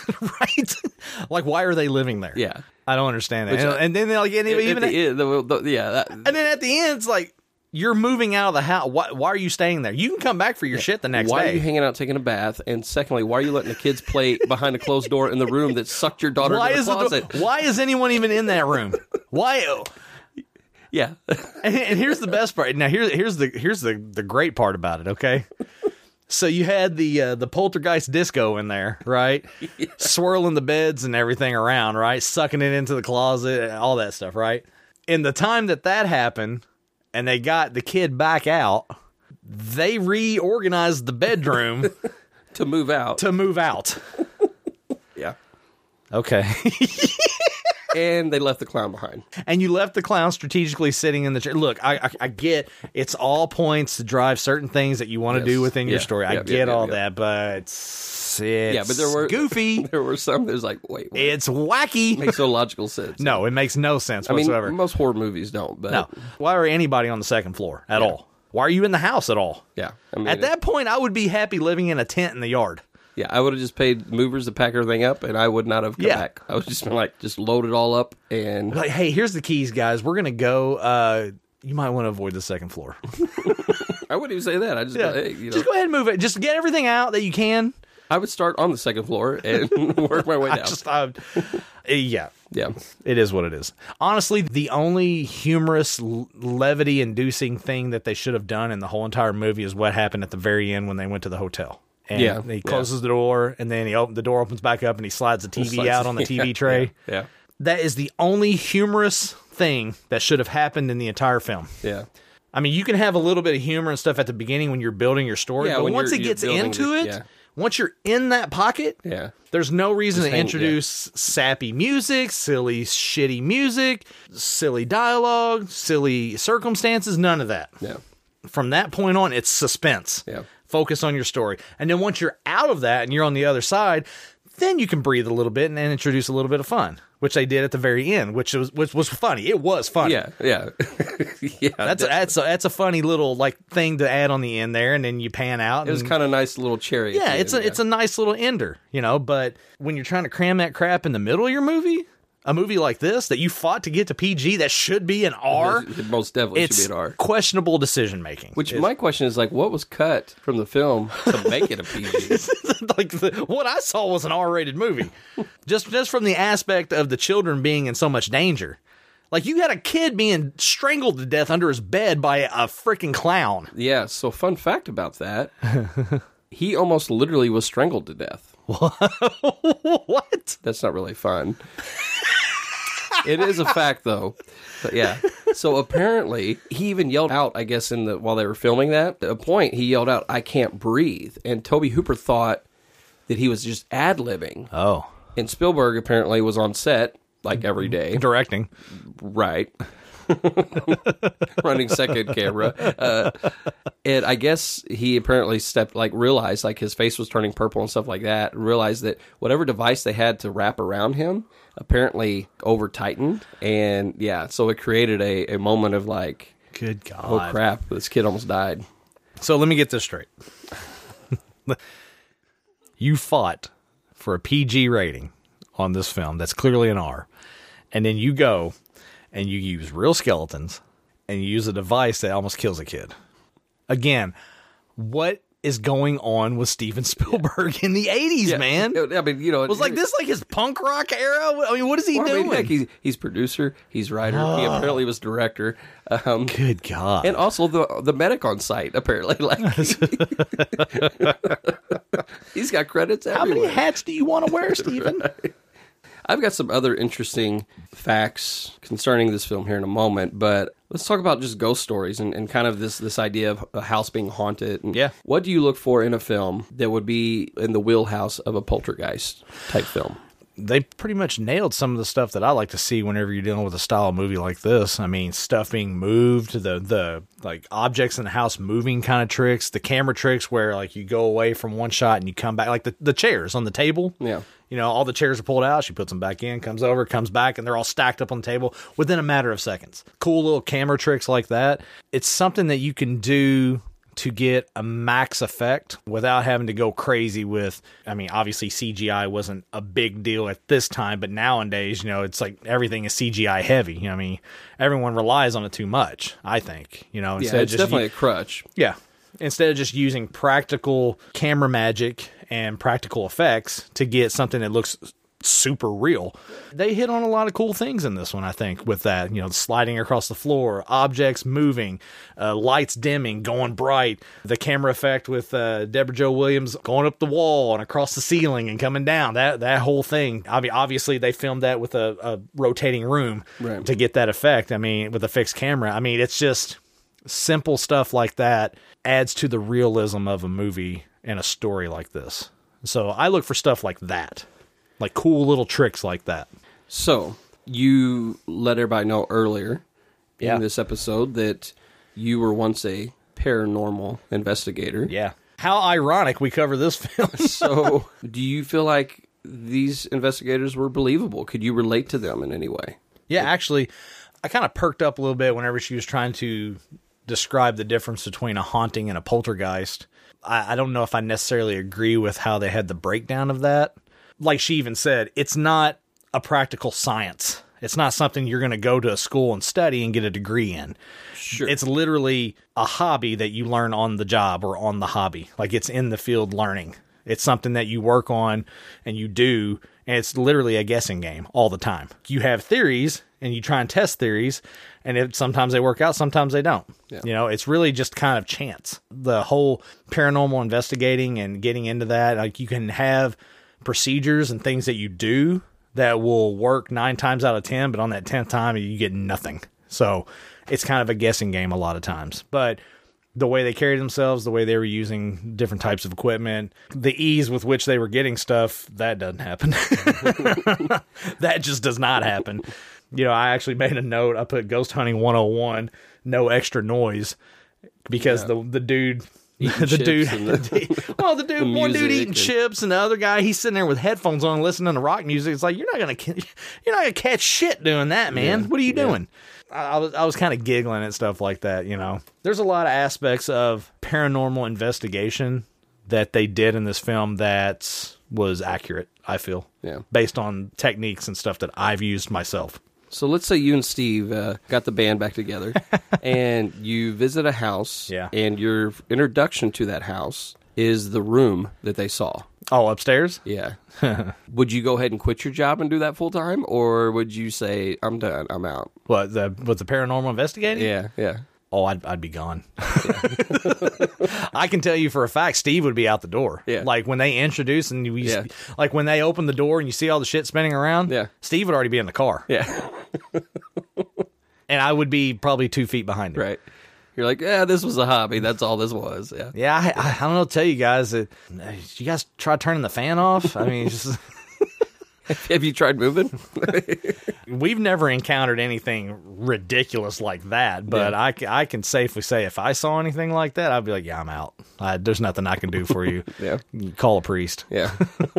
I know a guy named Jim Miller. Oh, man.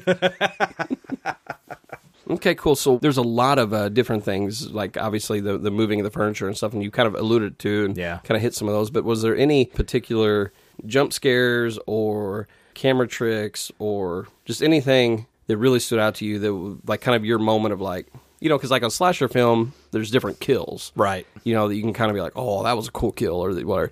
Was there anything that stood out to you that was like, that was, I don't know, a moment for you in the film?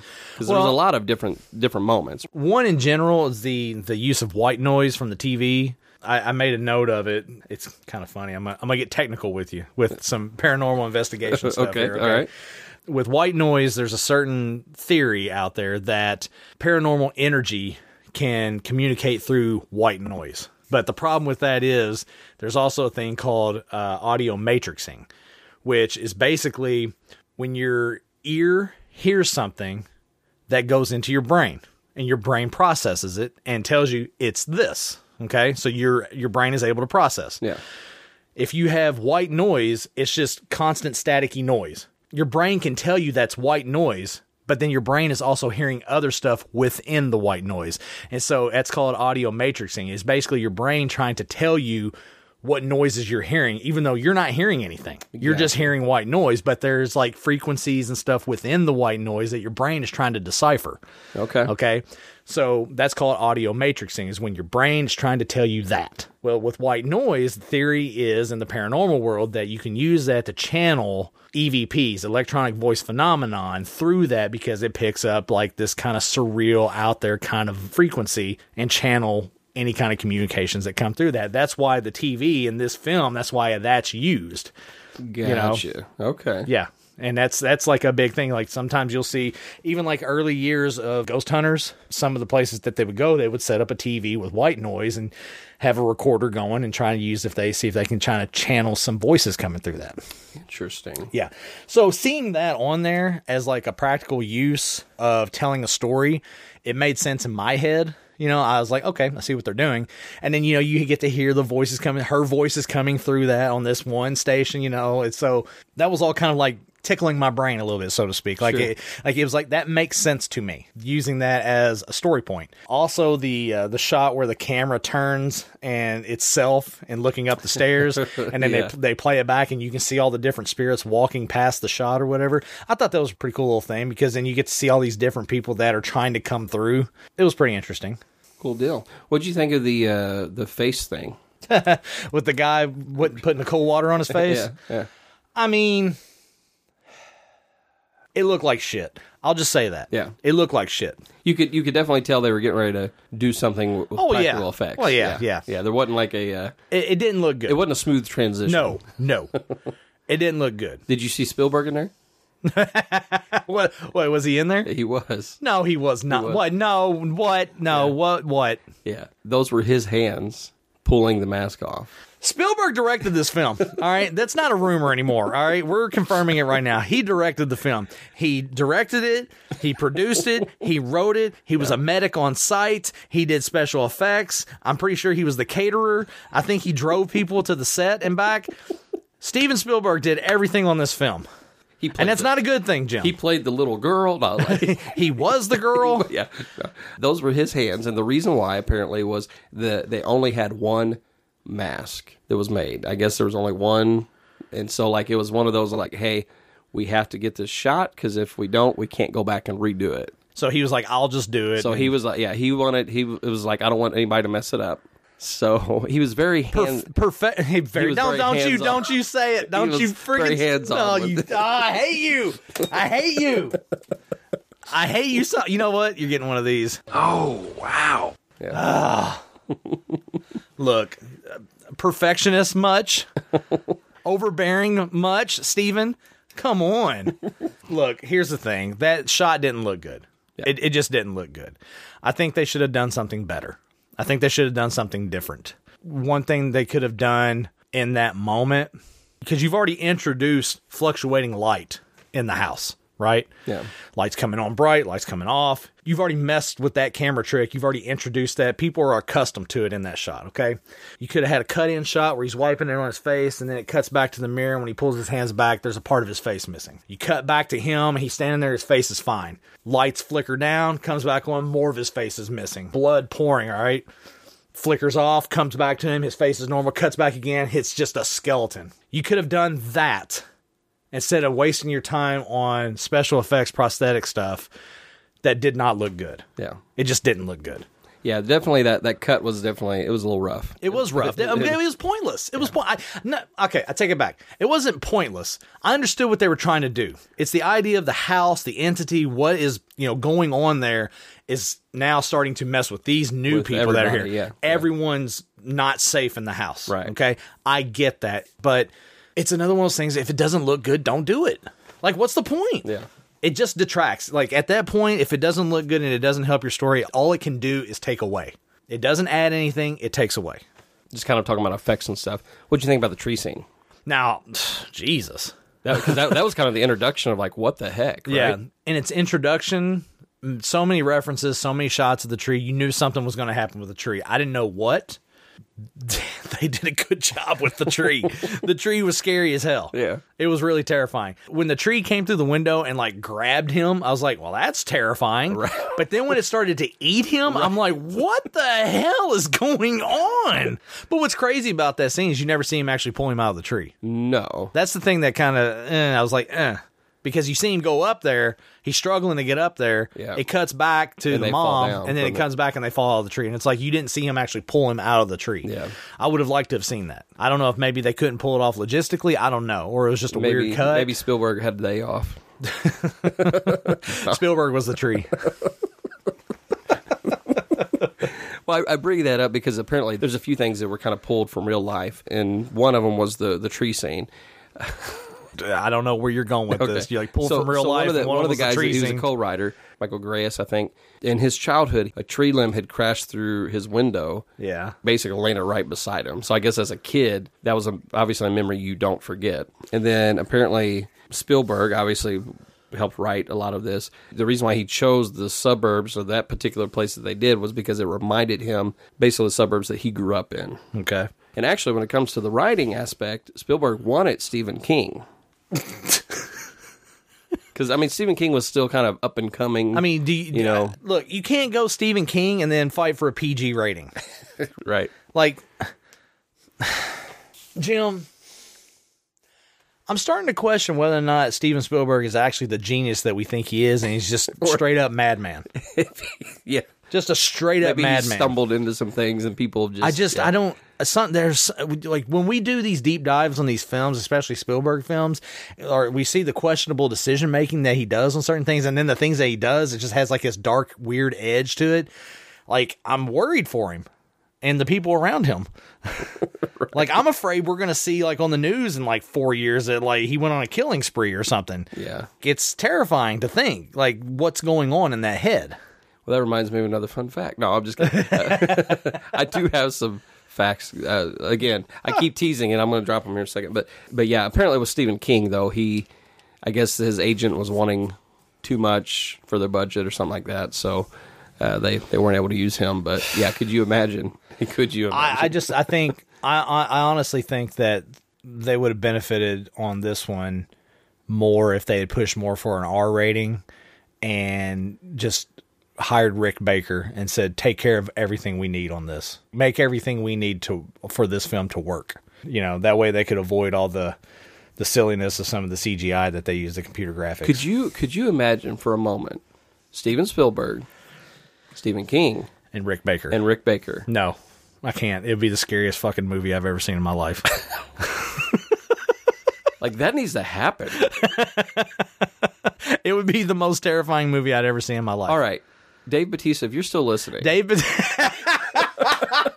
If there's one man that can make it happen, our friend of the show, Dave Bautista. I want everybody to tweet out. You need to get that right now. I want you to tweet out at Dave Bautista right now. He's on Twitter. Just search for Dave Bautista on Twitter. I want y'all to tweet out, tag this show, and say, hey, we need a remake of Poltergeist with Steven Spielberg at the helm, with Stephen King writing it, with Rick Baker doing the practical magic and effects, and Dave Bautista as the lead. That's what we want. It doesn't even have to be a remake of Poltergeist. It could just be any movie. Just any horror movie. Any horror movie. Yep. And have his people contact Steven's people. Both of the Stevens. Yeah, both of the Stevens. Yeah. And you guys get on that. Hey, we don't want any... maybe just a tiny credit. Just a tiny credit. I just want Dave Bautista to be my friend. That's all I want. Inspired by true story. Inspired by Dude What. Maybe they could tell the Dude What story. There you go. That would be a horror film. This is just about our recording process. The scariest shit you've ever seen in your life. Horrifying. It would be. 10 out of 10. Well, do you have any other notes over there? I made a note. I wrote down Paranormal Activity, the scene in the kitchen with the chairs and stuff. I mean, obviously, movies like Paranormal Activity that fall in that vein, they've taken inspiration from Poltergeist.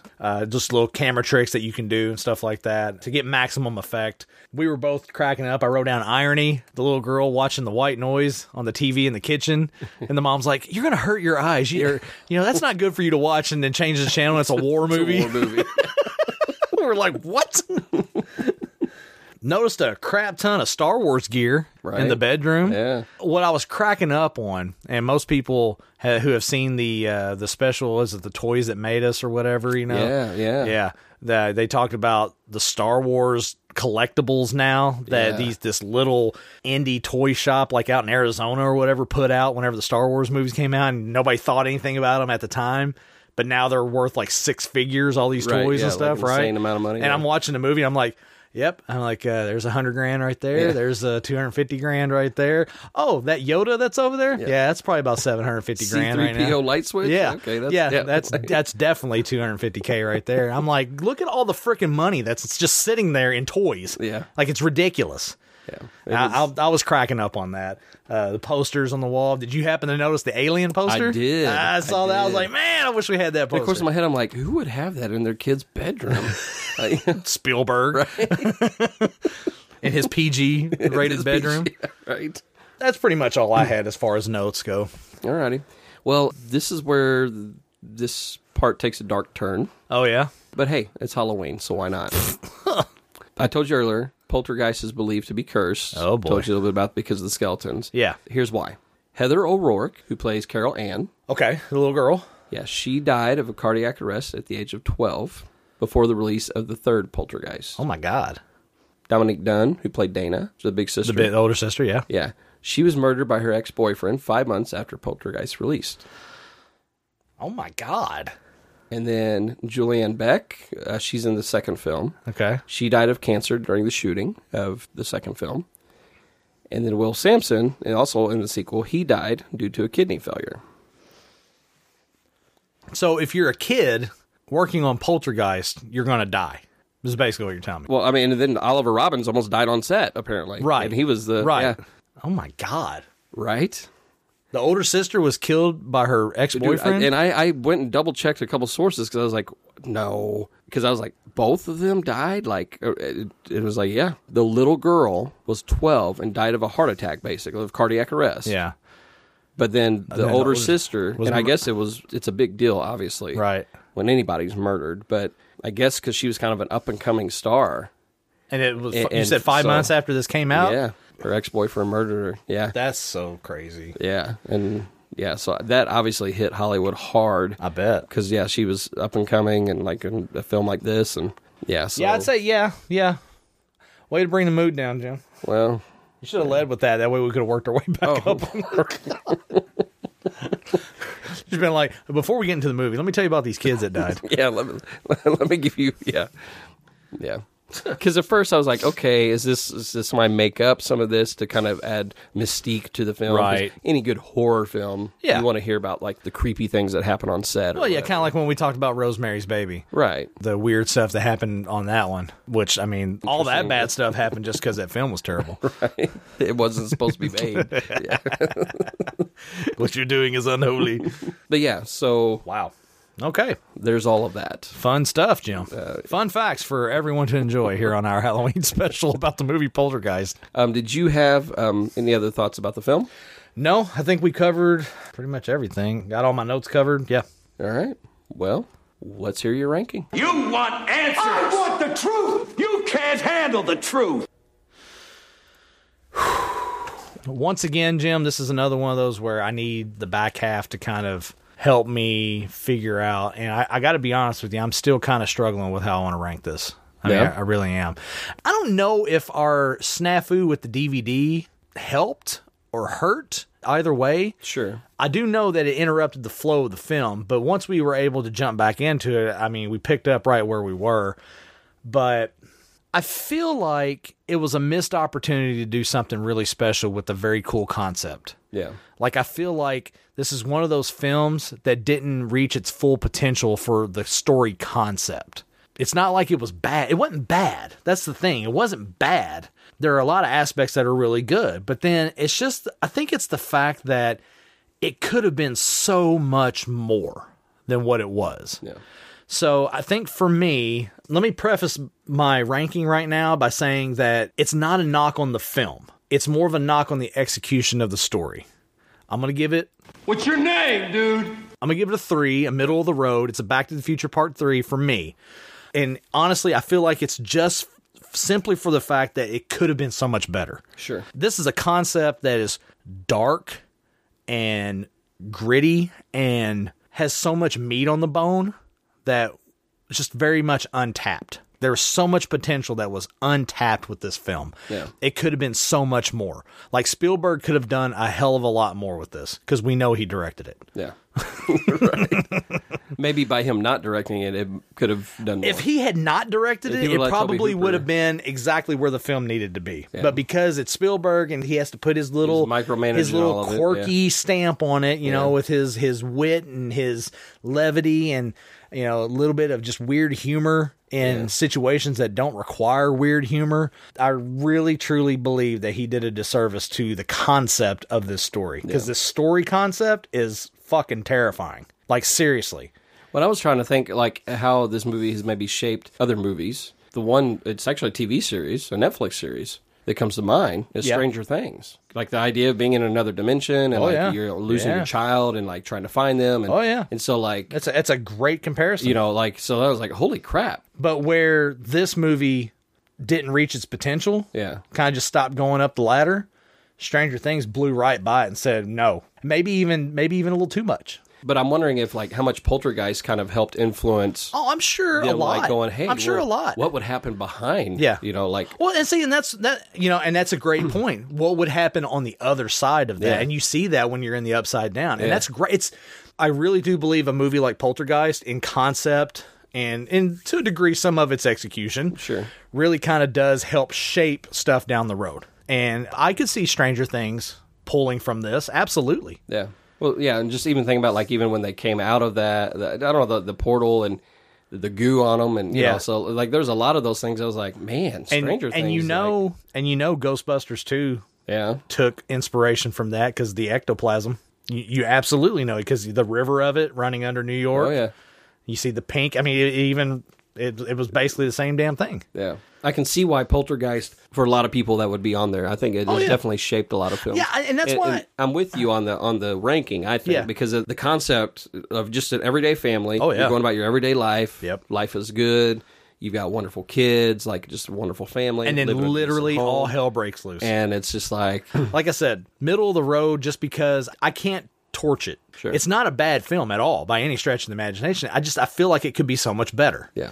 So I think a middle of the road kind of ranking on that is really kind of fitting. I think it's appropriate. Not going to trash it too much or anything like that. I feel like that's where it should be. Okay, so do you have in a at least one movie you could recommend? I'm actually going to give 2 suggestions. I normally only do one. Sure. But one's a movie and one's a show. I'm going to recommend The Haunting of Hill House from Netflix. Okay.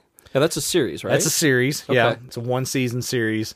A very dark, twisted tale about a family that buys big homes, flips them, turns around and resells them, and then while they're flipping them, they live in the home. And a lot of dark stuff happens.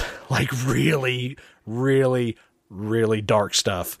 But where Poltergeist doesn't grab onto that potential, Haunting of Hill House exceeds that potential. They soak up every bit of potential that you can possibly have with regards to its storytelling. Okay. And tells you a very deep, rich story. And which, honestly, with the scale of what that story is, you have to tell it in series form. You can't do it in a movie. Sure. So having it in a series on Netflix is really good. So I definitely recommend watching that for sure. And does it work comfortably in the R rating, I'm assuming?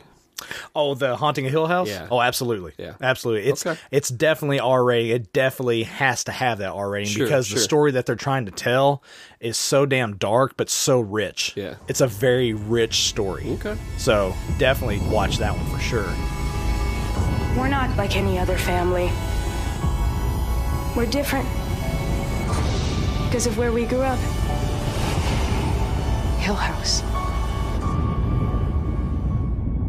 The movie that I want to suggest to watch in place of Poltergeist, a movie that I feel reaches its potential with regard to its overall story concept and story execution, is a movie called Stir of Echoes. Kevin Bacon. Oh, shaking that bacon. Shaking that bacon, man. We mentioned him earlier. Why not mention him again?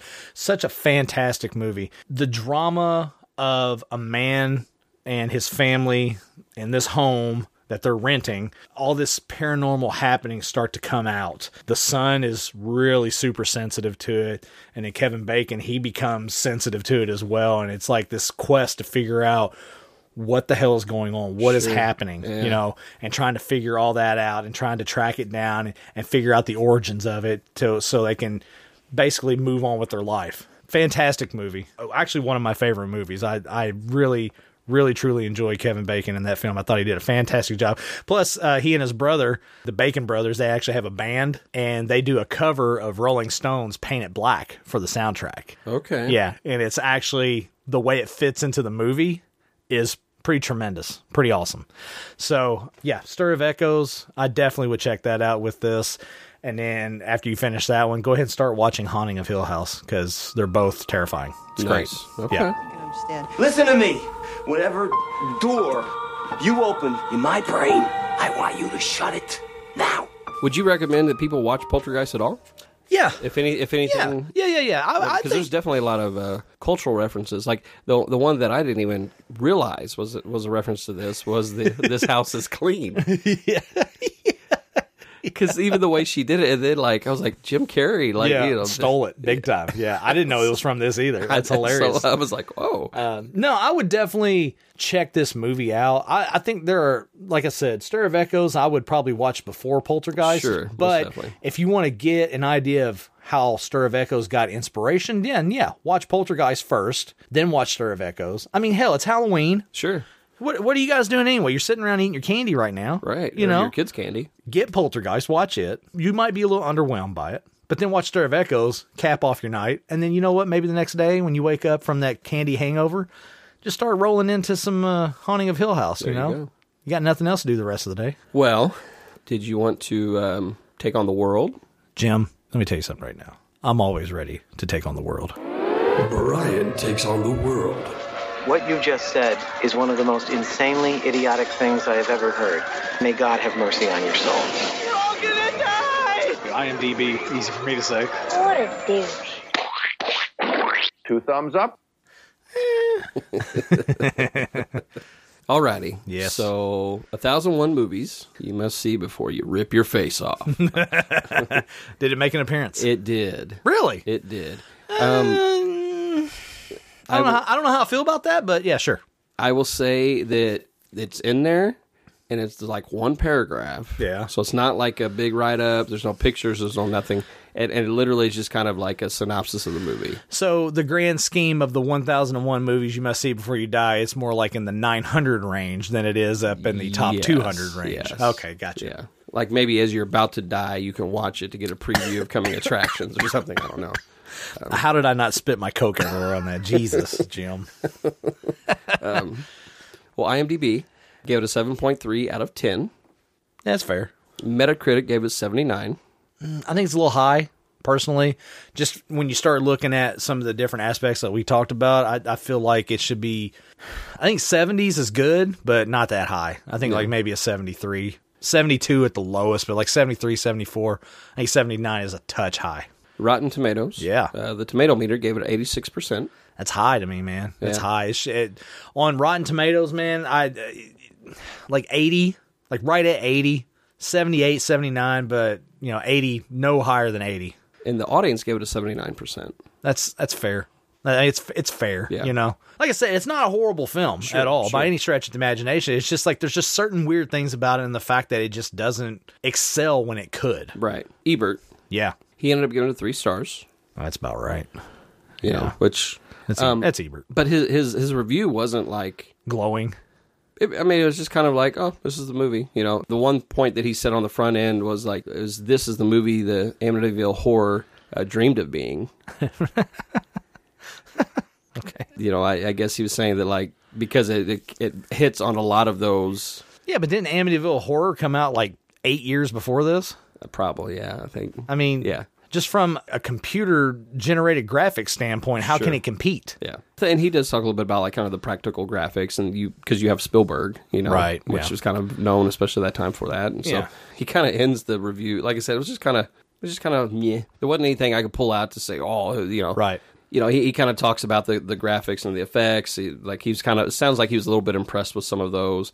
He talks about the cleaning of the house, but then he ends it with, nobody ever does decide whether a poltergeist really is involved in the events in the house or who the poltergeist may be. But if that doesn't prevent them from naming the movie Poltergeist, I guess it shouldn't keep us from enjoying it. That's kind of how he wraps up his review. The hell does any of that even mean? So, I don't know. So like, was he just trying to be cute? Trying to put something cute on the end of it? I mean, what does that even mean? Yeah, I feel like it was. Like, I don't know if that was his knock of like, you didn't figure out who the poltergeist was or what. I don't know. That was the weird thing about the review. It was just very like, meh. And then he ends with that. I think it's pretty clear what the poltergeist is. Yeah. They kind of gave it away, I thought. Well, I mean, you build a subdivision in a house on a burial ground. Now, whether it's an Indian burial ground or what, but it's a burial ground. It's a cemetery. Right. So, still has the dead bodies in it. You have a collective of spiritual energy that's unrest that a demon has tapped into and opened up a portal. It's pretty obvious who the fucking poltergeist is. Right. Yeah. What does that even mean? Yeah. I don't know. But it warranted 3 stars. So that sounds like the review of somebody that fell asleep halfway through it. And here's the funny thing about the 3-star review. 3-star review from Ebert, but not a glowing review. Right. Correct? Yeah. Okay? Yeah. 1001 movies you must see before you die, but not a big write-up. Right. IMDb, Rotten Tomatoes, relatively decent score, but it's kind of in par with the audience. So, kind of like it's kind of does that not fall in line with the idea that we've been talking about for like the last 40 minutes about the fact that this film just did not reach its potential? Does that not tell you that? I mean, because he's had 3-star reviews where he's talked glowingly about the film. For sure. He's talked about the things that detracted it from being a 4, but he also talked about how the things that were really good. This one, he didn't really talk about it at all. Yeah. And the same thing with the 1001 movies. That's kind of what I was thinking. You're given a good review and you're in the same spot that we're in. It's like, it's an okay film, but it's not great. Yeah. It could be better. So I'm just glad that you and the world can sit down and just share sit down and share some popcorn. Some popcorn balls and some mung. Yeah. Got our popcorn balls. We got our mung. We got our sticky ass caramel apples. It's great. We're having a great time here, Jim. Just enjoy Halloween together. You and the world.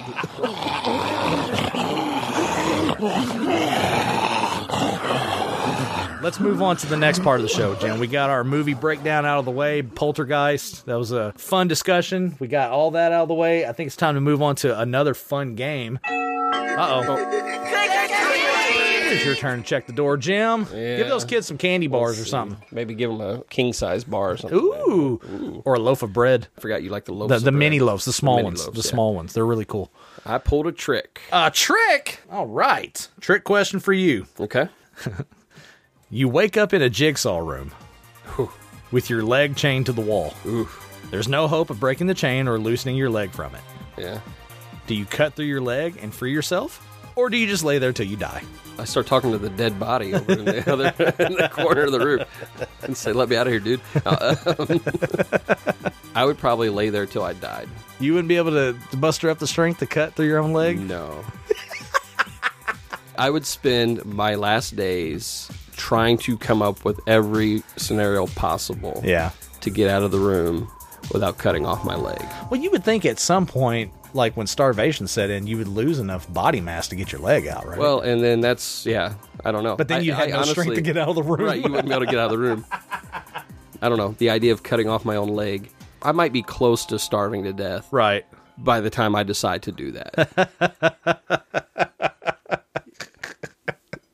But... Well, that was fun. All right. Now that we got the trick-or-treaters out of the way, let's move on to a fun game that we're going to do specifically for this Halloween special. This is called Mike or Michael. Do I make you horny, baby? Excellent. Yeah, baby. So that's the first time I've heard that yes, clip. It is. So we've been tossing around ideas of what we could do for this Halloween special. And we came up with this idea, Mike or Michael, because you've had some issues in the past with determining between Michael Myers and Mike Myers. I don't know what you're talking about.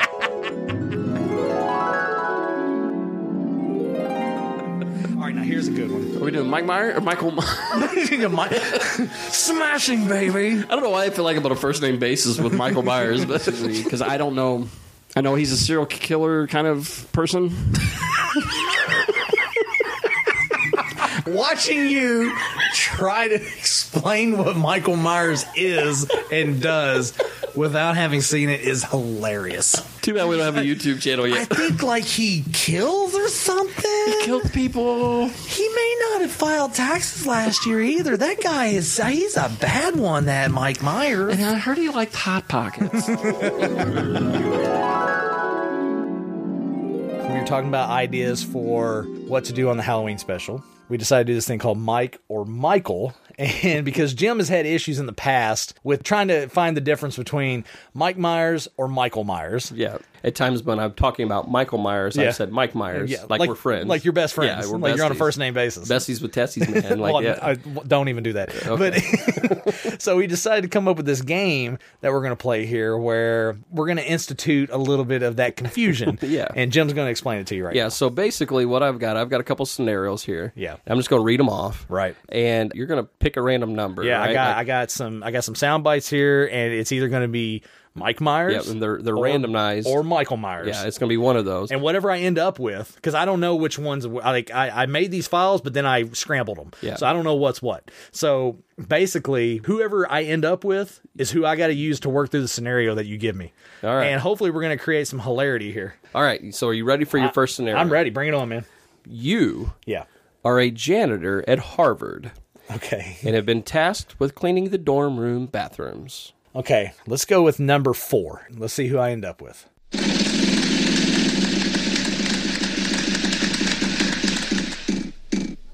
Was that the boogeyman? As a matter of fact, I do believe it was. All right. So Michael Myers. All right. It's a never-ending task because I'll be cleaning up blood. It's just blood. I'm cleaning up blood. Like everyone's blood. Like I'm cleaning the bathrooms because I just killed everyone. So it's like me killing people in the bathrooms and then having to clean it up. It's like it's a never-ending job. Would you use what would you use to kill them? Oh, probably a plunger. A sharpened end of a plunger. Just plunge everybody. Yeah, I would kill them with the end, the stick end that I sharpened into like a shiv, and then I would use the plunger to plunge the toilet to get the blood down. Okay, alrighty. That's so dark. Why did I go dark? I don't know. I went so dark so quick. You have an entire janitor cart, and all you're going to use is a plunger. That's what I don't understand. Now the question is, am I actually darker for the fact that Yeah, you were helping with that. I got all kinds of scenarios in my head. You know, I do like a little. I could get some 409. You know, spray some stuff up. You know, I think the mask would be too hot though. I'm down on the floor like scrubbing. You know, like sweating all over myself. And they're Harvard kids. Can you imagine walking into the bathroom and like Michael Myers is on the ground scrubbing the floor, but like half his mask is up because he's so hot. Oh, it's so hot. Hey, he wears his mask. Oh, boy. He never complains once about wearing his mask. I don't know what you're talking about. I think you know exactly what I'm talking about. All right, what we got? All right. You are a cable installer. And your next client is a 90-year-old granny. Oh, God. With an angry poodle. Let's go with number 7.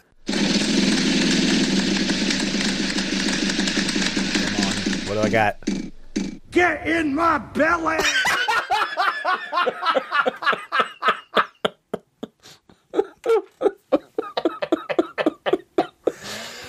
Fat bastard from Austin Powers. Clearly, I'm eating the poodle. The first thing I do is I eat the poodle when the granny's not looking. Good Lord. The cable isn't getting installed. Let me just put that out there. It's not getting installed at all. The dog's getting eaten, and I'm probably cleaning out her fridge. She's going to die within a week because she's not going to have any food. Again, dark, but it's just the truth. The wrong person to send to install cable. Can you imagine Fat Bastard getting up on the roof to like put a dish, right? Fall through the roof? Being in a bucket, a lift bucket. The boom bucket just falls over. The whole truck just falls over onto the house, and I kill Granny. It only ends in disaster. There's no way like there's any positivity spinning out of that. Wow. All right, another one. Yeah. It's your first day as an Aldi cashier, and you have 10 people in line. Oh. All right, let's go with number 2. Be good, be good, be good. Welcome to Sprockets. I'm your host, Dieter.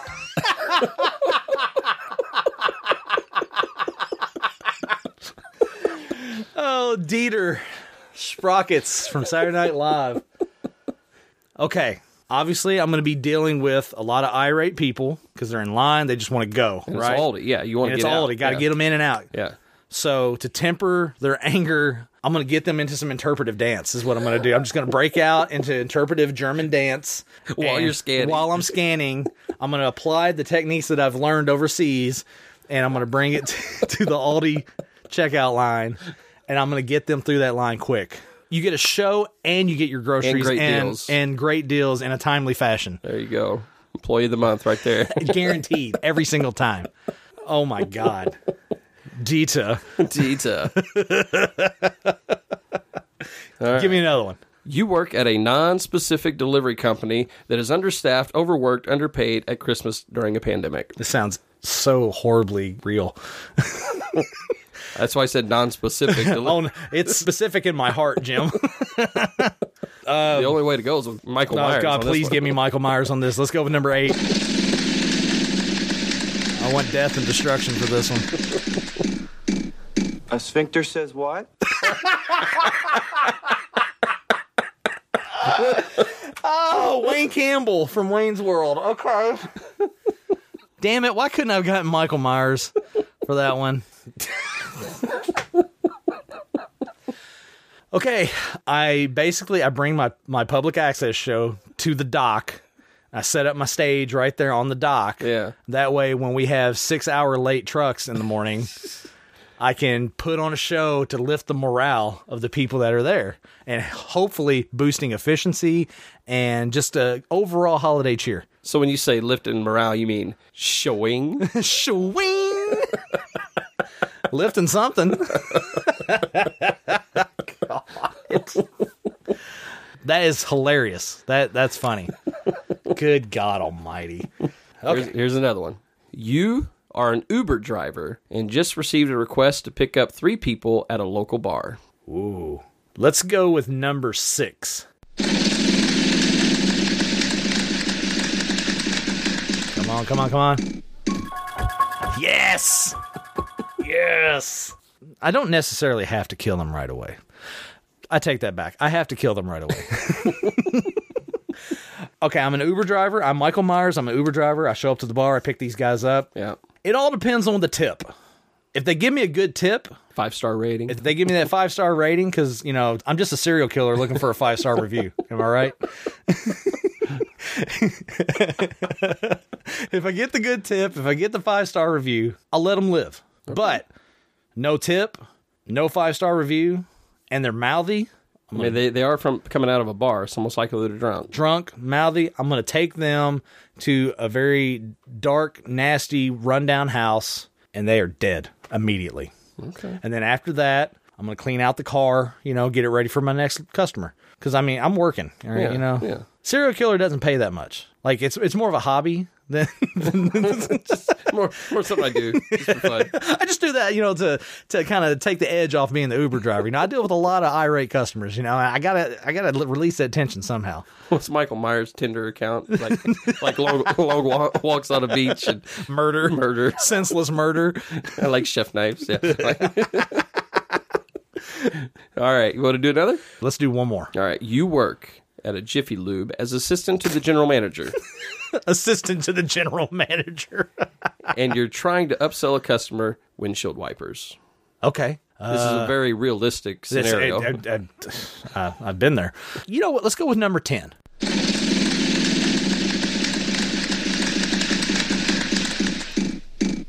She smelled exactly like beef vegetable soup.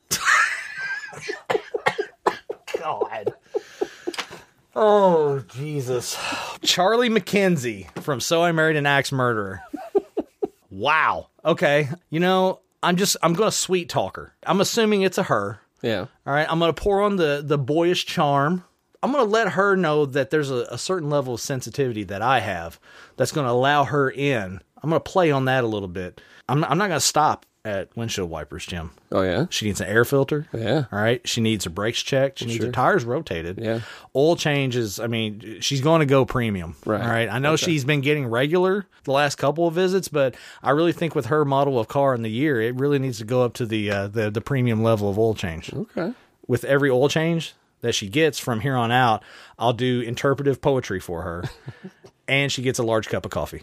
Nice. On me. Man. And oh, by the way, she'll get an axe in her trunk too. Oh. Why not? Why not? It's a free one. Yeah, my wife, the axe murderer, she makes them herself. Wow. Well, so that was our first ever Mike or Michael. That's hilarious. That's freaking awesome.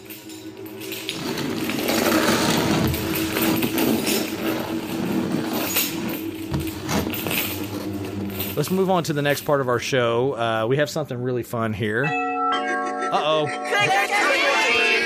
Is it my turn to check? I believe it's your turn to check. All right. Let me get into the cup of death for these trick-or-treaters out here. They're waiting. For a non-specific delivery company. Treat! Got a treat. I got a treat. All right. Let's see here. You get a choice of the treat. Can either be about music. Ooh. Or about dreams. Let's go with dreams. Okay. You play a teenager in the new Krueger film. Oh, God. Who is in your dream? Megan Fox from Jennifer's Body. Jessica Alba from Texas Chainsaw Massacre. Jennifer Aniston from Leprechaun. Or Janet Leigh from Psycho. Jessica Alba. Easily. I'll put up with Leatherface for Jessica Alba. Are you kidding me? A treat indeed. I was waiting for you to say yeah, like to all of them. Absolutely. All of them, yeah. I'll take them all on. Every single one of them. If I had to pick one, yeah, Jessica Alba. Are you kidding me? She's a sweetheart. She's gorgeous. Now you know what I put that on treat. All right. Let's get on to the final segment of the show, Jim. We've been waiting for this for a very long time. I'm hoping that this plays out as well as what we've done in the past. The first 2 years of our Halloween shows that we did for this podcast, way back in the day in our archive, hopefully you guys have already went back and checked those out in preparation for this show. We did the Horror Icon Tournament of Death. Single elimination is how we did it in the past. Winner take all. First year, Jason Voorhees came out to be the big winner. Right. And second year, Blade came out to be the big winner, and then turned around and defended his title immediately against Jason Voorhees, who felt a little threatened about having his title challenged. Yeah. So basically what we do is we set up a tournament style, a la NCAA bracket, horror icons in it, and Jim and I just discussed the matchups. Pick a winner, they advance to the next round. It's real simple. But we decided to do something different on this relaunch of our show this season. We're in our first official holiday season here on our first season, on kind of the tail end of our first season. So we want to do something a little different. We've done horror icons before. We have. All right? We want to do something a little bit different. So Tournament of Death, Heroes Edition. It has begun!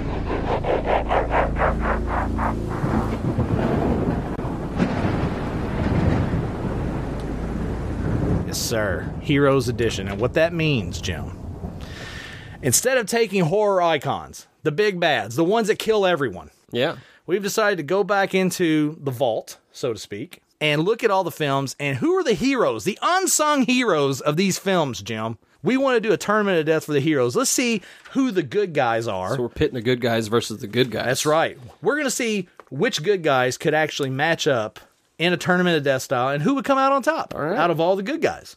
I have created a bracket for us. Yeah. The very first year we did this, I had first round buys. I had the 4 bigs. Sure. Remember? Mm-hmm. I had Leatherface, Freddy Krueger, Michael Myers right here in the studio with us, Jason Voorhees on the other side of the studio for us. Those were the 4 number 1 seeds. They were the big bads. They got to just walk past the first round, go into the second round. Well, I'm doing that again this year. We didn't do it the second year. I'm doing it for this year. Okay. All right. This is all completely random.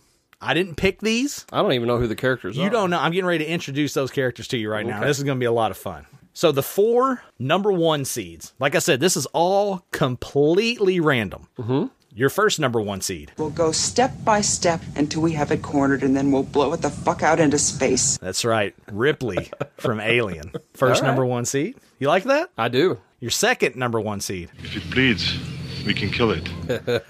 From Predator, Dutch. Your third one? The power of Christ compels you! The power of Christ compels you!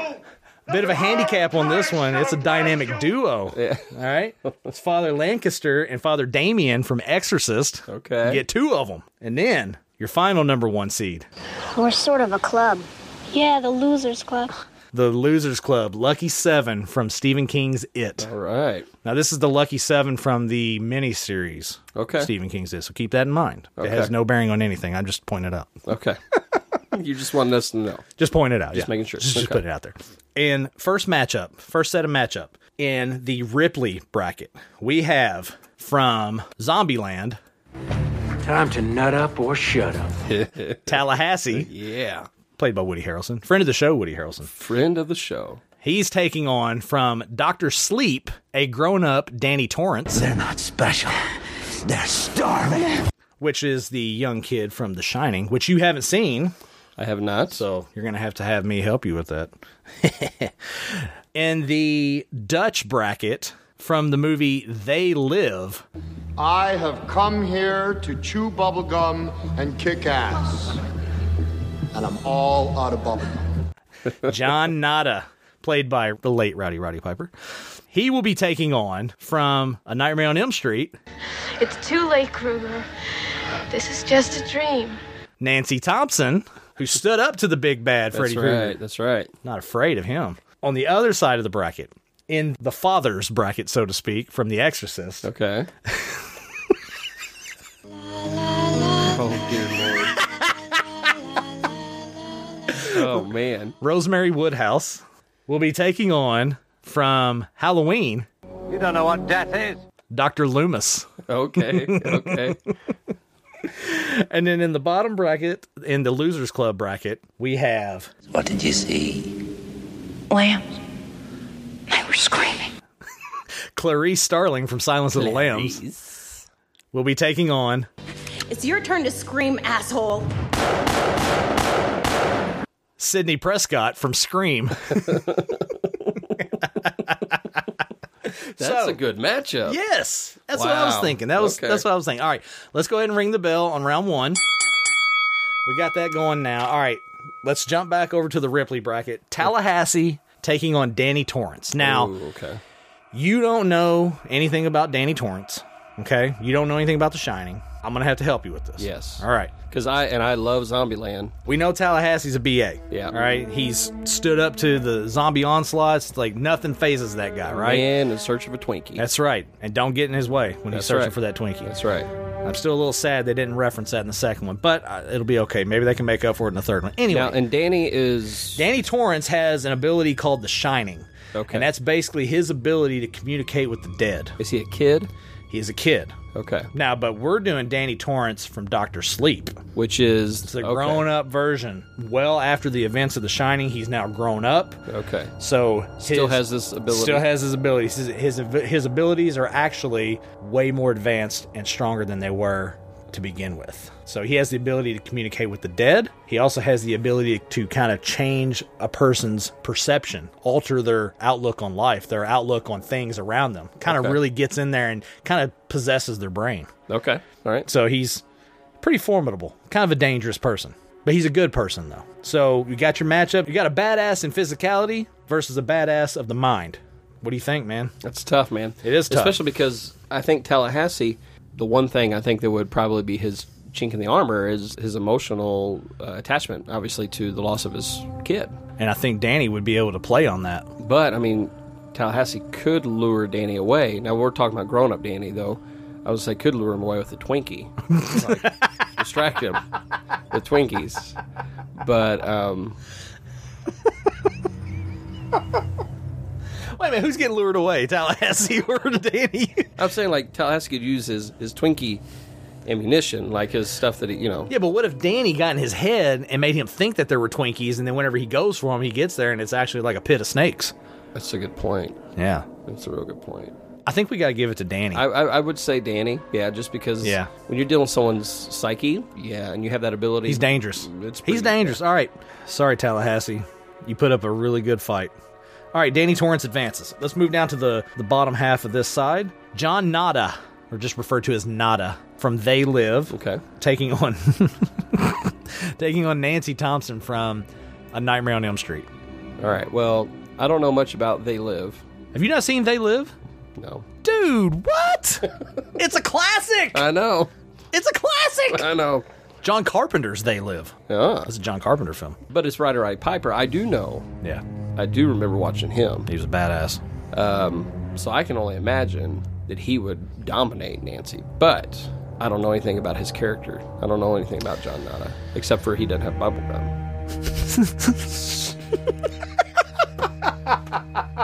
Well, if he's looking for bubblegum, Nancy's a teenager who would probably have bubblegum. That's true.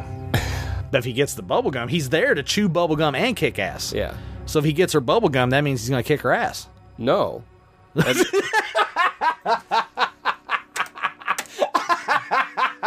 He's all out of bubblegum, which is why he's kicking ass. So like if she has bubblegum and gives it to him. So you're saying that if she gives him the bubblegum, he's going to be happy and he won't kick her ass. He won't kick her ass. You know what? That's a fair argument, and I'm going to give that one to you. Nancy wins. Nancy Thompson. I mean, I thought for sure Nancy was going to lose that one, but... Well, I mean, if she's got the bubblegum, but you're right, she's a teenager. You don't know what females have in those purses. It's true. And she's probably got an 80s teenager? What's more stereotypical 80s teenager than bubblegum? Hair products. Right. Okay, hair products and bubblegum. Yeah. There you go. There you go. We're not at all misogynistic. None whatsoever. No, none at all. We're just talking about everyday 1980s stereotypes. Right, stereotypical. Yeah. Yeah. Yeah. Yeah. She wins. Good job, Nancy. With an upset, in my opinion. Very much so. All right. The other side of the bracket, in the father's bracket, Rosemary Woodhouse taking on Dr. Loomis. Yeah, Dr. Loomis obviously wins. Dr. Loomis kills her, shoots her right in the head. All right, let's move on. Can you believe you put her in the category? I put her in there specifically to have her killed. All right? Dr. Loomis shoots her in the head with a handgun. She's dead. All right? So we can move on from the Rosemary's Baby discussion from now on. Rosemary's dead. Dead. That was purely self-serving, that aspect of the Very much so. Yeah. All right, moving down to the bottom. Clarice Starling taking on Sidney Prescott. Man. Now, Clarice, FBI agent, young. She's trained, though. She's trained, but she's also skittish. True. Sydney is kind of battle-tested. She's also young. So age is not a difference. That's a push. But Sydney I would think that she's been pushed past the moment of hesitating, right? There's not really much hesitation. Oh, there's no hesitation whatsoever. Where I think Clarice, because she is an FBI agent, would still probably have a little bit of a moral compass to, try to stay within the law of some certain things. So I feel like she might be a little more hesitant at first. True. And she is shaky. I feel like Sydney's battle-tested. She's put up with a bunch of crap. She's ready to just kill. I think she's got a killer instinct to her. I just going off of the simple fact, because originally I thought, no, Clarice would win because she's FBI. Yeah. But I think because of the FBI, it actually becomes a handicap. Right. Because, they're still trying to abide by the law. Right. So I think that would, at least, even for a moment, if she has a brief hesitation because of that, because of her training, I think Sydney could definitely one-up her. I think Sydney wins. Just because 90s Nev Campbell is hot. Well, that too. Yeah. That helps. That helps. Again, not misogynistic whatsoever. No, right? not at all. We're just stating facts here. Girl power, man. Girl power. All right, we got first round done. First round is done in the books. Let's ring the bell on round 2. All right. Let's. Wow. This whole round is going to be interesting. Ripley taking on Danny Torrance. Oh, man. Yeah. So, once again, Danny is a master manipulator of the mind. Sure. He has the shining ability. He has the ability to contact the dead, to talk with the dead, to interact amongst the dead. But he also has the ability to shape your mind and show you something that you're not even really seeing. Put you in places that you're not even really at. And Ripley has seen some dark stuff. Well, I was going to say, we had talked about Alien. Yeah. The xenomorph being stuff of Freddy's nightmares. Right. And Ripley has stared that right in the face and come out on top. But Alien, not really a psychological threat, more of a physical threat than anything. Danny, we're talking about matters of the mind here now. I just don't know, though, man, because, I would Ripley. imagine that would give you some major psychological damage, fighting a xenomorph. Well, I would say so, but that's what I'm saying. I feel like that's fuel for Danny to prey on. You know what I mean? But I also feel like Ripley maybe is toughened, mentally tough now because of it. See, this is the tough part for me. We ran into the same problem the first year with Predator. Because Predator's so BA, and we didn't want to see Predator go down, but Predator went down. He did. I think the only fair way to judge this is who looks better in a white tank top. Ripley wins. Again, not misogynistic whatsoever. We're just stating facts. Sorry, Danny. Work on your abs. All right, next. The bottom bracket, maybe the toughest matchup to ever pick on our horror icon tournament of death ever. We got Nancy Thompson taking on Dutch.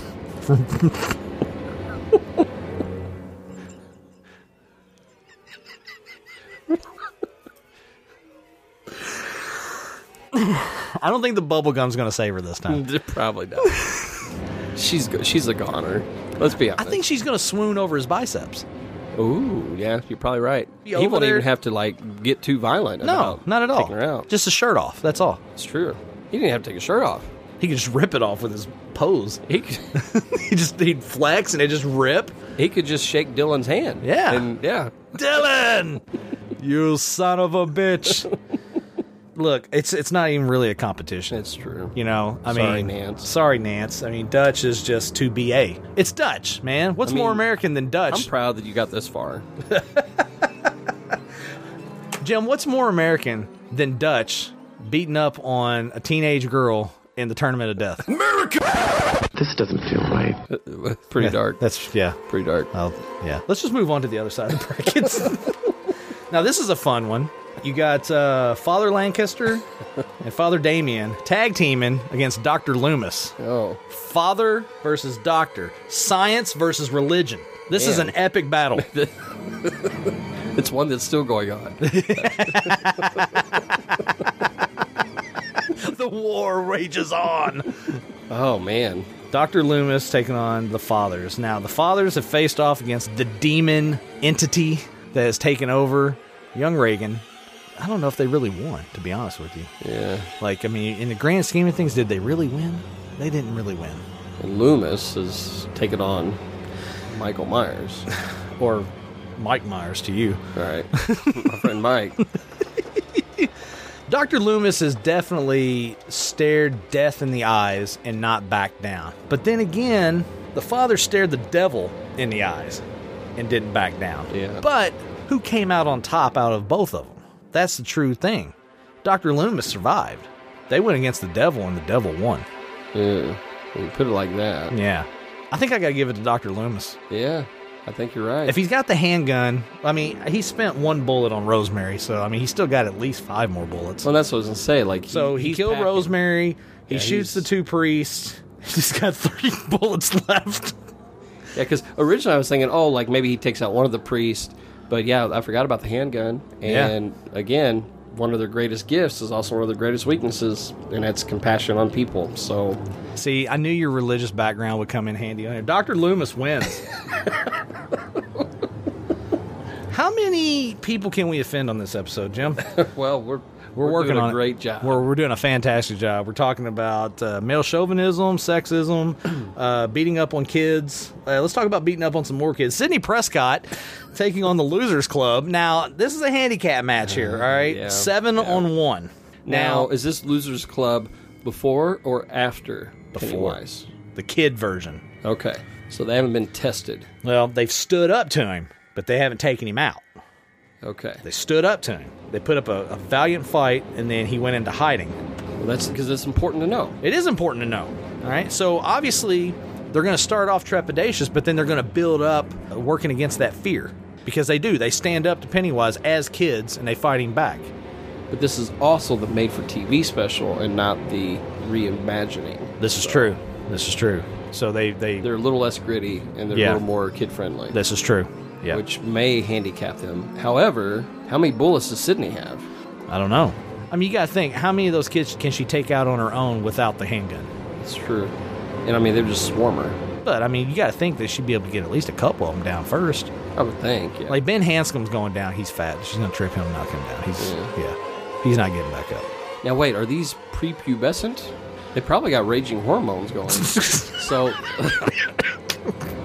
that could be a handicap to some. I don't know where you're going with this, Jim. Yeah, I think you know exactly where I'm going. Because Nev Campbell's hot? Is that what it is? Yeah. The guys are like, I don't want to. Yeah, so it distracts them, right? I'm just. That's right. No, that's right. It's 6 boys and 1 girl. So I'm just saying. So really, it comes down to Beverly Marsh versus Sidney Prescott. And we're talking young Beverly Marsh. She does have the slingshot, but Sidney's got a handgun. But did Sidney use all of her ammo? Well, it's Clarice. Well, Clarice probably had a handgun as well, but she probably had a clip.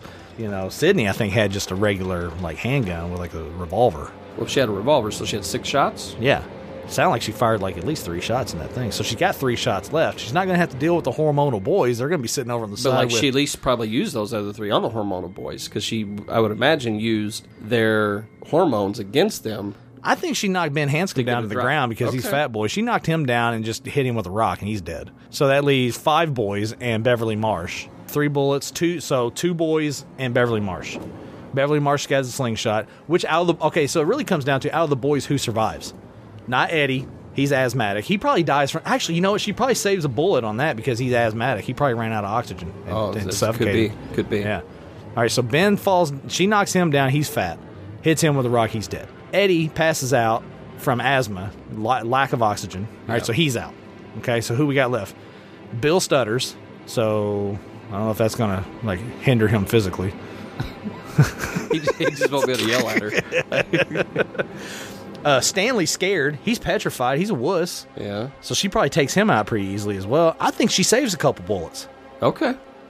So now it comes down to, let's say... Who's better with Let's say conservatively, she has 2 bullets left. She's facing one of the boys and Beverly Marsh. Okay. So 2 bullets left, facing those 2. Can she elude and evade the slingshot long enough to get a shot in on Beverly to take her out? Because that would be her smart bet. I would say that would be the smart way to go. She's got to take Beverly out first, That way she can have a clear shot on the other dude. Yeah. But Can she might she do use it? all of her bullets on that. I don't know. But she might do that. So it may literally come down to her versus... And Beverly went 10 out of 10 with slingshot when practicing. It's a tough one, man. It is a tough one. I'm telling you. Not so easy, is it, my friend? We might have to give it to the losers. I think the losers... What's left of them. I think the Losers Club eke it out. Very, very, very close. They obviously took a lot of damage. They took a ton of damage. They lost numbers for sure. All right, Losers Club advance. Sorry, Sydney. I love you, but you ran out of bullets. That's rough. That's It's- rough. It's sad, is what it is. It's It is sad. sad. Jim, we have our final four. Let's ring the bell on the final four round. We have Ripley taking on Dutch. Talk about an epic battle. Wow. I'm just saying it right now. Matchup of the tournament. Easily. Gosh. Yeah. See, Dutch has experience in warfare and in the jungle, took on the Predator, went hand to hand with the Predator. And he does have military background. And he does have military background. Ripley is more of a scientist, had to kind of be pigeonholed into the warfare, so to speak, as a means of survival. Yeah. But very cunning, very adaptable, able to just navigate things, thinks on her feet. Yeah. Good with weaponry, and just all around smart. Outsmarted the alien. Did outsmart the alien. And the Xenomorph is a formidable opponent. So I guess it would really come down to the terrain of where they're at. I think so too. I think it comes down to where the battle takes place. If it's in space, I give the edge to Ripley. If it's on ground, I give the edge to Dutch. Yeah. Where's it taking place at? That's a very good question. That is a very, very good question. And if it's just octagon, then it just becomes... Yeah, Dutch murders her. I mean... like quickly in the octagon. I wouldn't say quickly, only because... In the octagon, I say yeah, quickly. I don't know. She's a survivor, though, dude. She is a survivor. She's a fighter. I would say I'd give it to Dutch, ultimately, but I think she does some damage. Oh, yeah. She's going to hurt him. She's going to go down fighting. Oh, yeah. I think I'm going to give it to Dutch just because of his military background and just his ability to think on his feet with regard to warfare. Because he went straight primitive against the Predator because he had to. Yeah, hand-to-hands almost. That's right. Yeah. So he took it bare bones, primitive, hand-to-hand, and he came out on top. It literally would become more, at that point, just a strength thing, not a smarts thing. Yeah, and Dutch is ripped. Ripley is strong, no doubt about it. Now here's but she's not Dutch strong. Here, let's throw a wrinkle into this, though. What if she's wearing the white cotton panties? We're talking about Schwarzenegger, so... The Schwartz is strong with him. We've discussed this in the past. Check out the Commando episode in the archive. That gives her more of an advantage. I think so, too. But see, here's the thing. That's the problem with this fight, man. It all comes down to a question of hypotheticals. It's true. If the battle's on land, if she's in cotton panties. All essential questions. These are...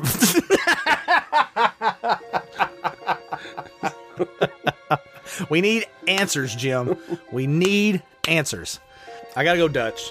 I think it's Dutch, man. Because he's too strong. Because he is a trained killer, I think he knows how to turn that switch off. The guy switch, right? So I don't think the cotton panties would matter. This is true. He is. He's a mercenary. So, yeah. He's a hired gun. He's a mercenary. He gets the job done. Yeah. No matter the cost, even if that means missing out on a night of passion. I hate that with because Ripley. I love Ripley. Who doesn't love Ripley? Awesome. I love her cotton panties. All right, not misogynist at all. Moving on to the other side of the bracket. Dr. Loomis. How the hell did he make it to the Final Four? I don't even know. Taking on the Losers Club, the decimated Losers Club. I think it's just Beverly Marsh left. It's just Beverly Marsh. Her slingshot. Her slingshot. Versus how many bullets does he use? Well, he's used 3 bullets. He's got at least 3 left. Yeah, but how accurate is he? He's old. It's not like he's made a habit of shooting people except for this battle, so... This is true. So it's not like he's a trained marksman. He is not. He's probably not a 10 for 10. He's prone to miss. He's not a 10 for 10. I would say he's not a 10 for 10. Beverly Marsh is a 10 for 10. And she's young. Agile. She is young. Agile. She has taken some damage, though. She may even have a gunshot wound. Now, that would change things. Yeah, it would change things. It would weaken her. But she's a crack shot, for sure. I mean, I would have to give it to her. I kind of think so, too, man. Like, even though she's gone through some crap in this tournament thus far. She's definitely taken some damage after that. But yeah. Losers Club advance. More specifically, Beverly Marsh. Sorry, Dr. Loomis. All right, Jim. Championship matchup. Here it is, man. The Heroes edition of our Tournament of Death. It all comes down to this, man. Probably the most epic battle known to man that has ever been conjured up and thought of in a fake setting. And you only get that. And you only get that here at Dude What. That's right. No, nowhere else, because no one else is thinking of it or wants to think of it. We have Dutch from the movie Predator. If it bleeds, we can kill it. Taking on the Losers Club. What's left of it? Beverly Marsh. We're sort of a club. Yeah, the Losers Club. All right, Jim. I don't know, man. It's really tough. I mean, it's not tough at all, Jim. No, look, Dutch murders her. Yeah. Like, and how do you feel about that? Like he just murdered a kid.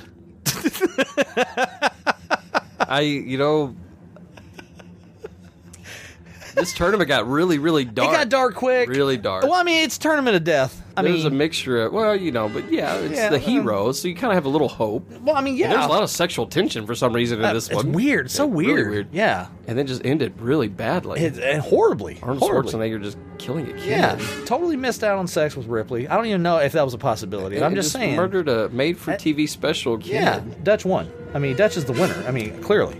I'm trying to think if the bracket had worked out some other way, like if Tallahassee had ended up against Dutch, that would have been a good fight. That would have been a good fight. That would have been good. But this is all totally random, Jim. Just like life. Life is just filled with random instances, and this is one of those moments. Dutch is our winner. Congratulations, Dutch. Which is crazy. Congrats, Dutch. Ring the bell on the tournament. Good job, Dutch.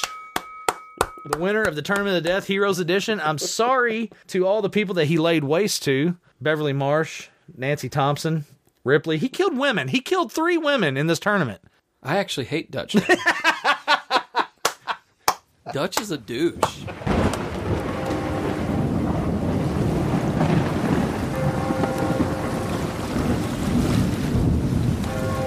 All right. So, Jim, that brings us to the end, man. This has been a marathon day trying to record this. It's been a lot of fun. I've had a lot of fun doing this. I hope that I'm here for Thanksgiving.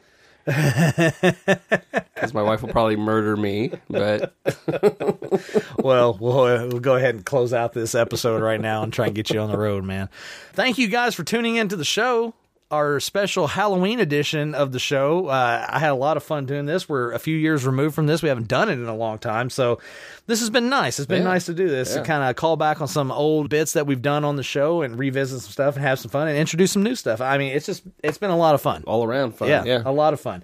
I want to thank you guys, like I said, tuning in. Appreciate it. Check everything out, Dude What Related at dudewhatpod.com. You guys need to get ready for the next edition of our holiday specials. We're going to see you guys in November with our Table Scraps edition. That's basically a behind-the-scenes show where we just play stuff that is just ridiculous. And stuff that did not make air. Stuff never that made it air. Yeah. Stuff that probably should not make air.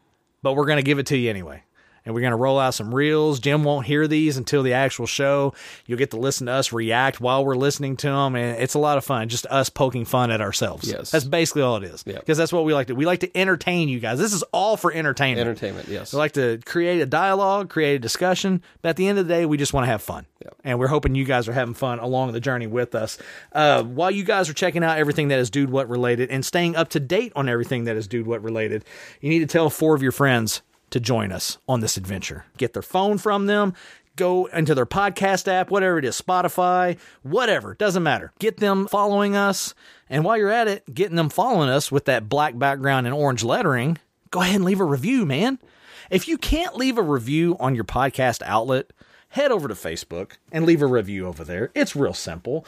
We want 5 stars, obviously. 5 stars help drive our numbers. It makes us legitimate, makes us look cool, makes us feel like we're special. It does, yeah. I feel special. I do feel special. You look special. Thanks. I don't know what that means. I don't either. Anyway, you guys can check everything out for us on all the social media stuff. We said to go over to Facebook and leave a review. If you can't leave a review on your podcast outlet, you can also check us out on Instagram. You can check us out on Twitter.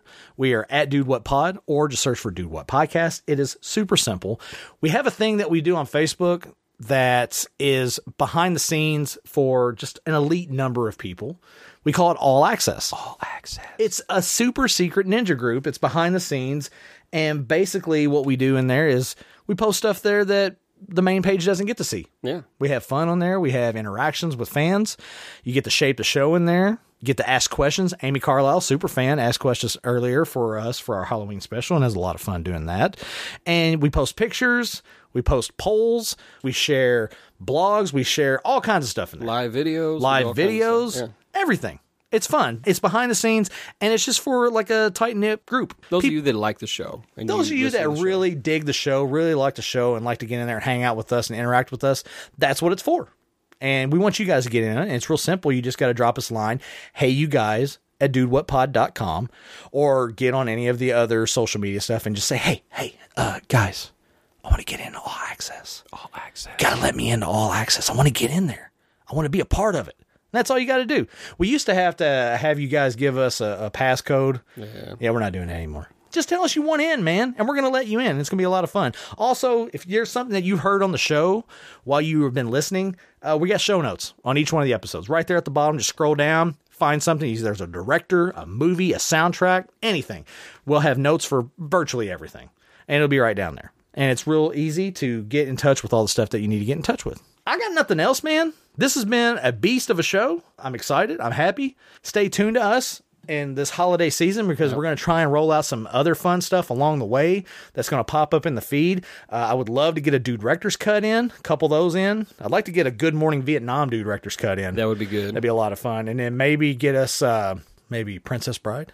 Ooh. I would love to get that one in. That would be a lot of fun, too. So we're going to try and get some Dude Director's Cuts in. Maybe a couple side tables. Maybe something dropping on Halloween Day. It's possible. Yeah. Got some spooky ghost tales to come up here real soon. Mr. Stephen A. Turner. It's going to be a lot of fun. Yeah, I think so. I think it's going to be a lot of fun. I got nothing else, Jim. I think we should go ahead and get on out of here. Thanks for coming in and doing this with me today. This has been a blast. Sorry that it's taken forever, but hey, good. We deal with technical issues all the time. It wouldn't be our show if we didn't have it. Am I right, Jim? That's right. We're going to go ahead and hop on out of here, and we will see you guys in November on Table Scraps. A lot of fun. Stick around to the feed and check out all the stuff that pops up along the way, and we'll see you guys in November. Bye, guys. The foulest stenches in the air, the funk of 40,000 years, and grisly ghouls from every tomb are closing in to seal your doom. And though you fight to stay alive, your body starts to shiver, for no mere mortal can resist the evil of the thriller.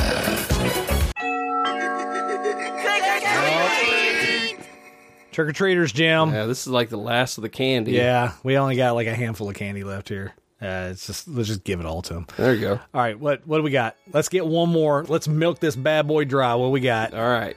You are tasked with remaking a horror movie of your choosing. Yeah. So who plays the lead in Rosemary's Baby? Of course. You know, for a movie that we swear that we would never talk about ever again, we've mentioned it quite a bit. It's definitely a horror. Oh, man. Okay, so I'm remaking Rosemary's Baby. Or any movie you're choosing. I just assumed it was Rosemary's Baby. Yeah, that's the one that needs to be remade. So, yeah, I'm remaking Rosemary's Baby. Who do I cast in that? Yeah. Okay. Oh, man. I'm trying to think who'd be a great lead. Oh, I got it. I'm casting Charlize Theron as Rosemary. Okay. Yep. I want Hugh Jackman as the husband. Okay. Yes. I think that would be great. And then I was going with like Kate Hudson as the lead. Of course you were, Jim. Of course you were. And then Matthew McConaughey. Of course. It's basically just How to Lose a Guy in 10 Days, but with more death. Yeah. More sinisterness. Who plays the baby? Danny DeVito? Danny DeVito.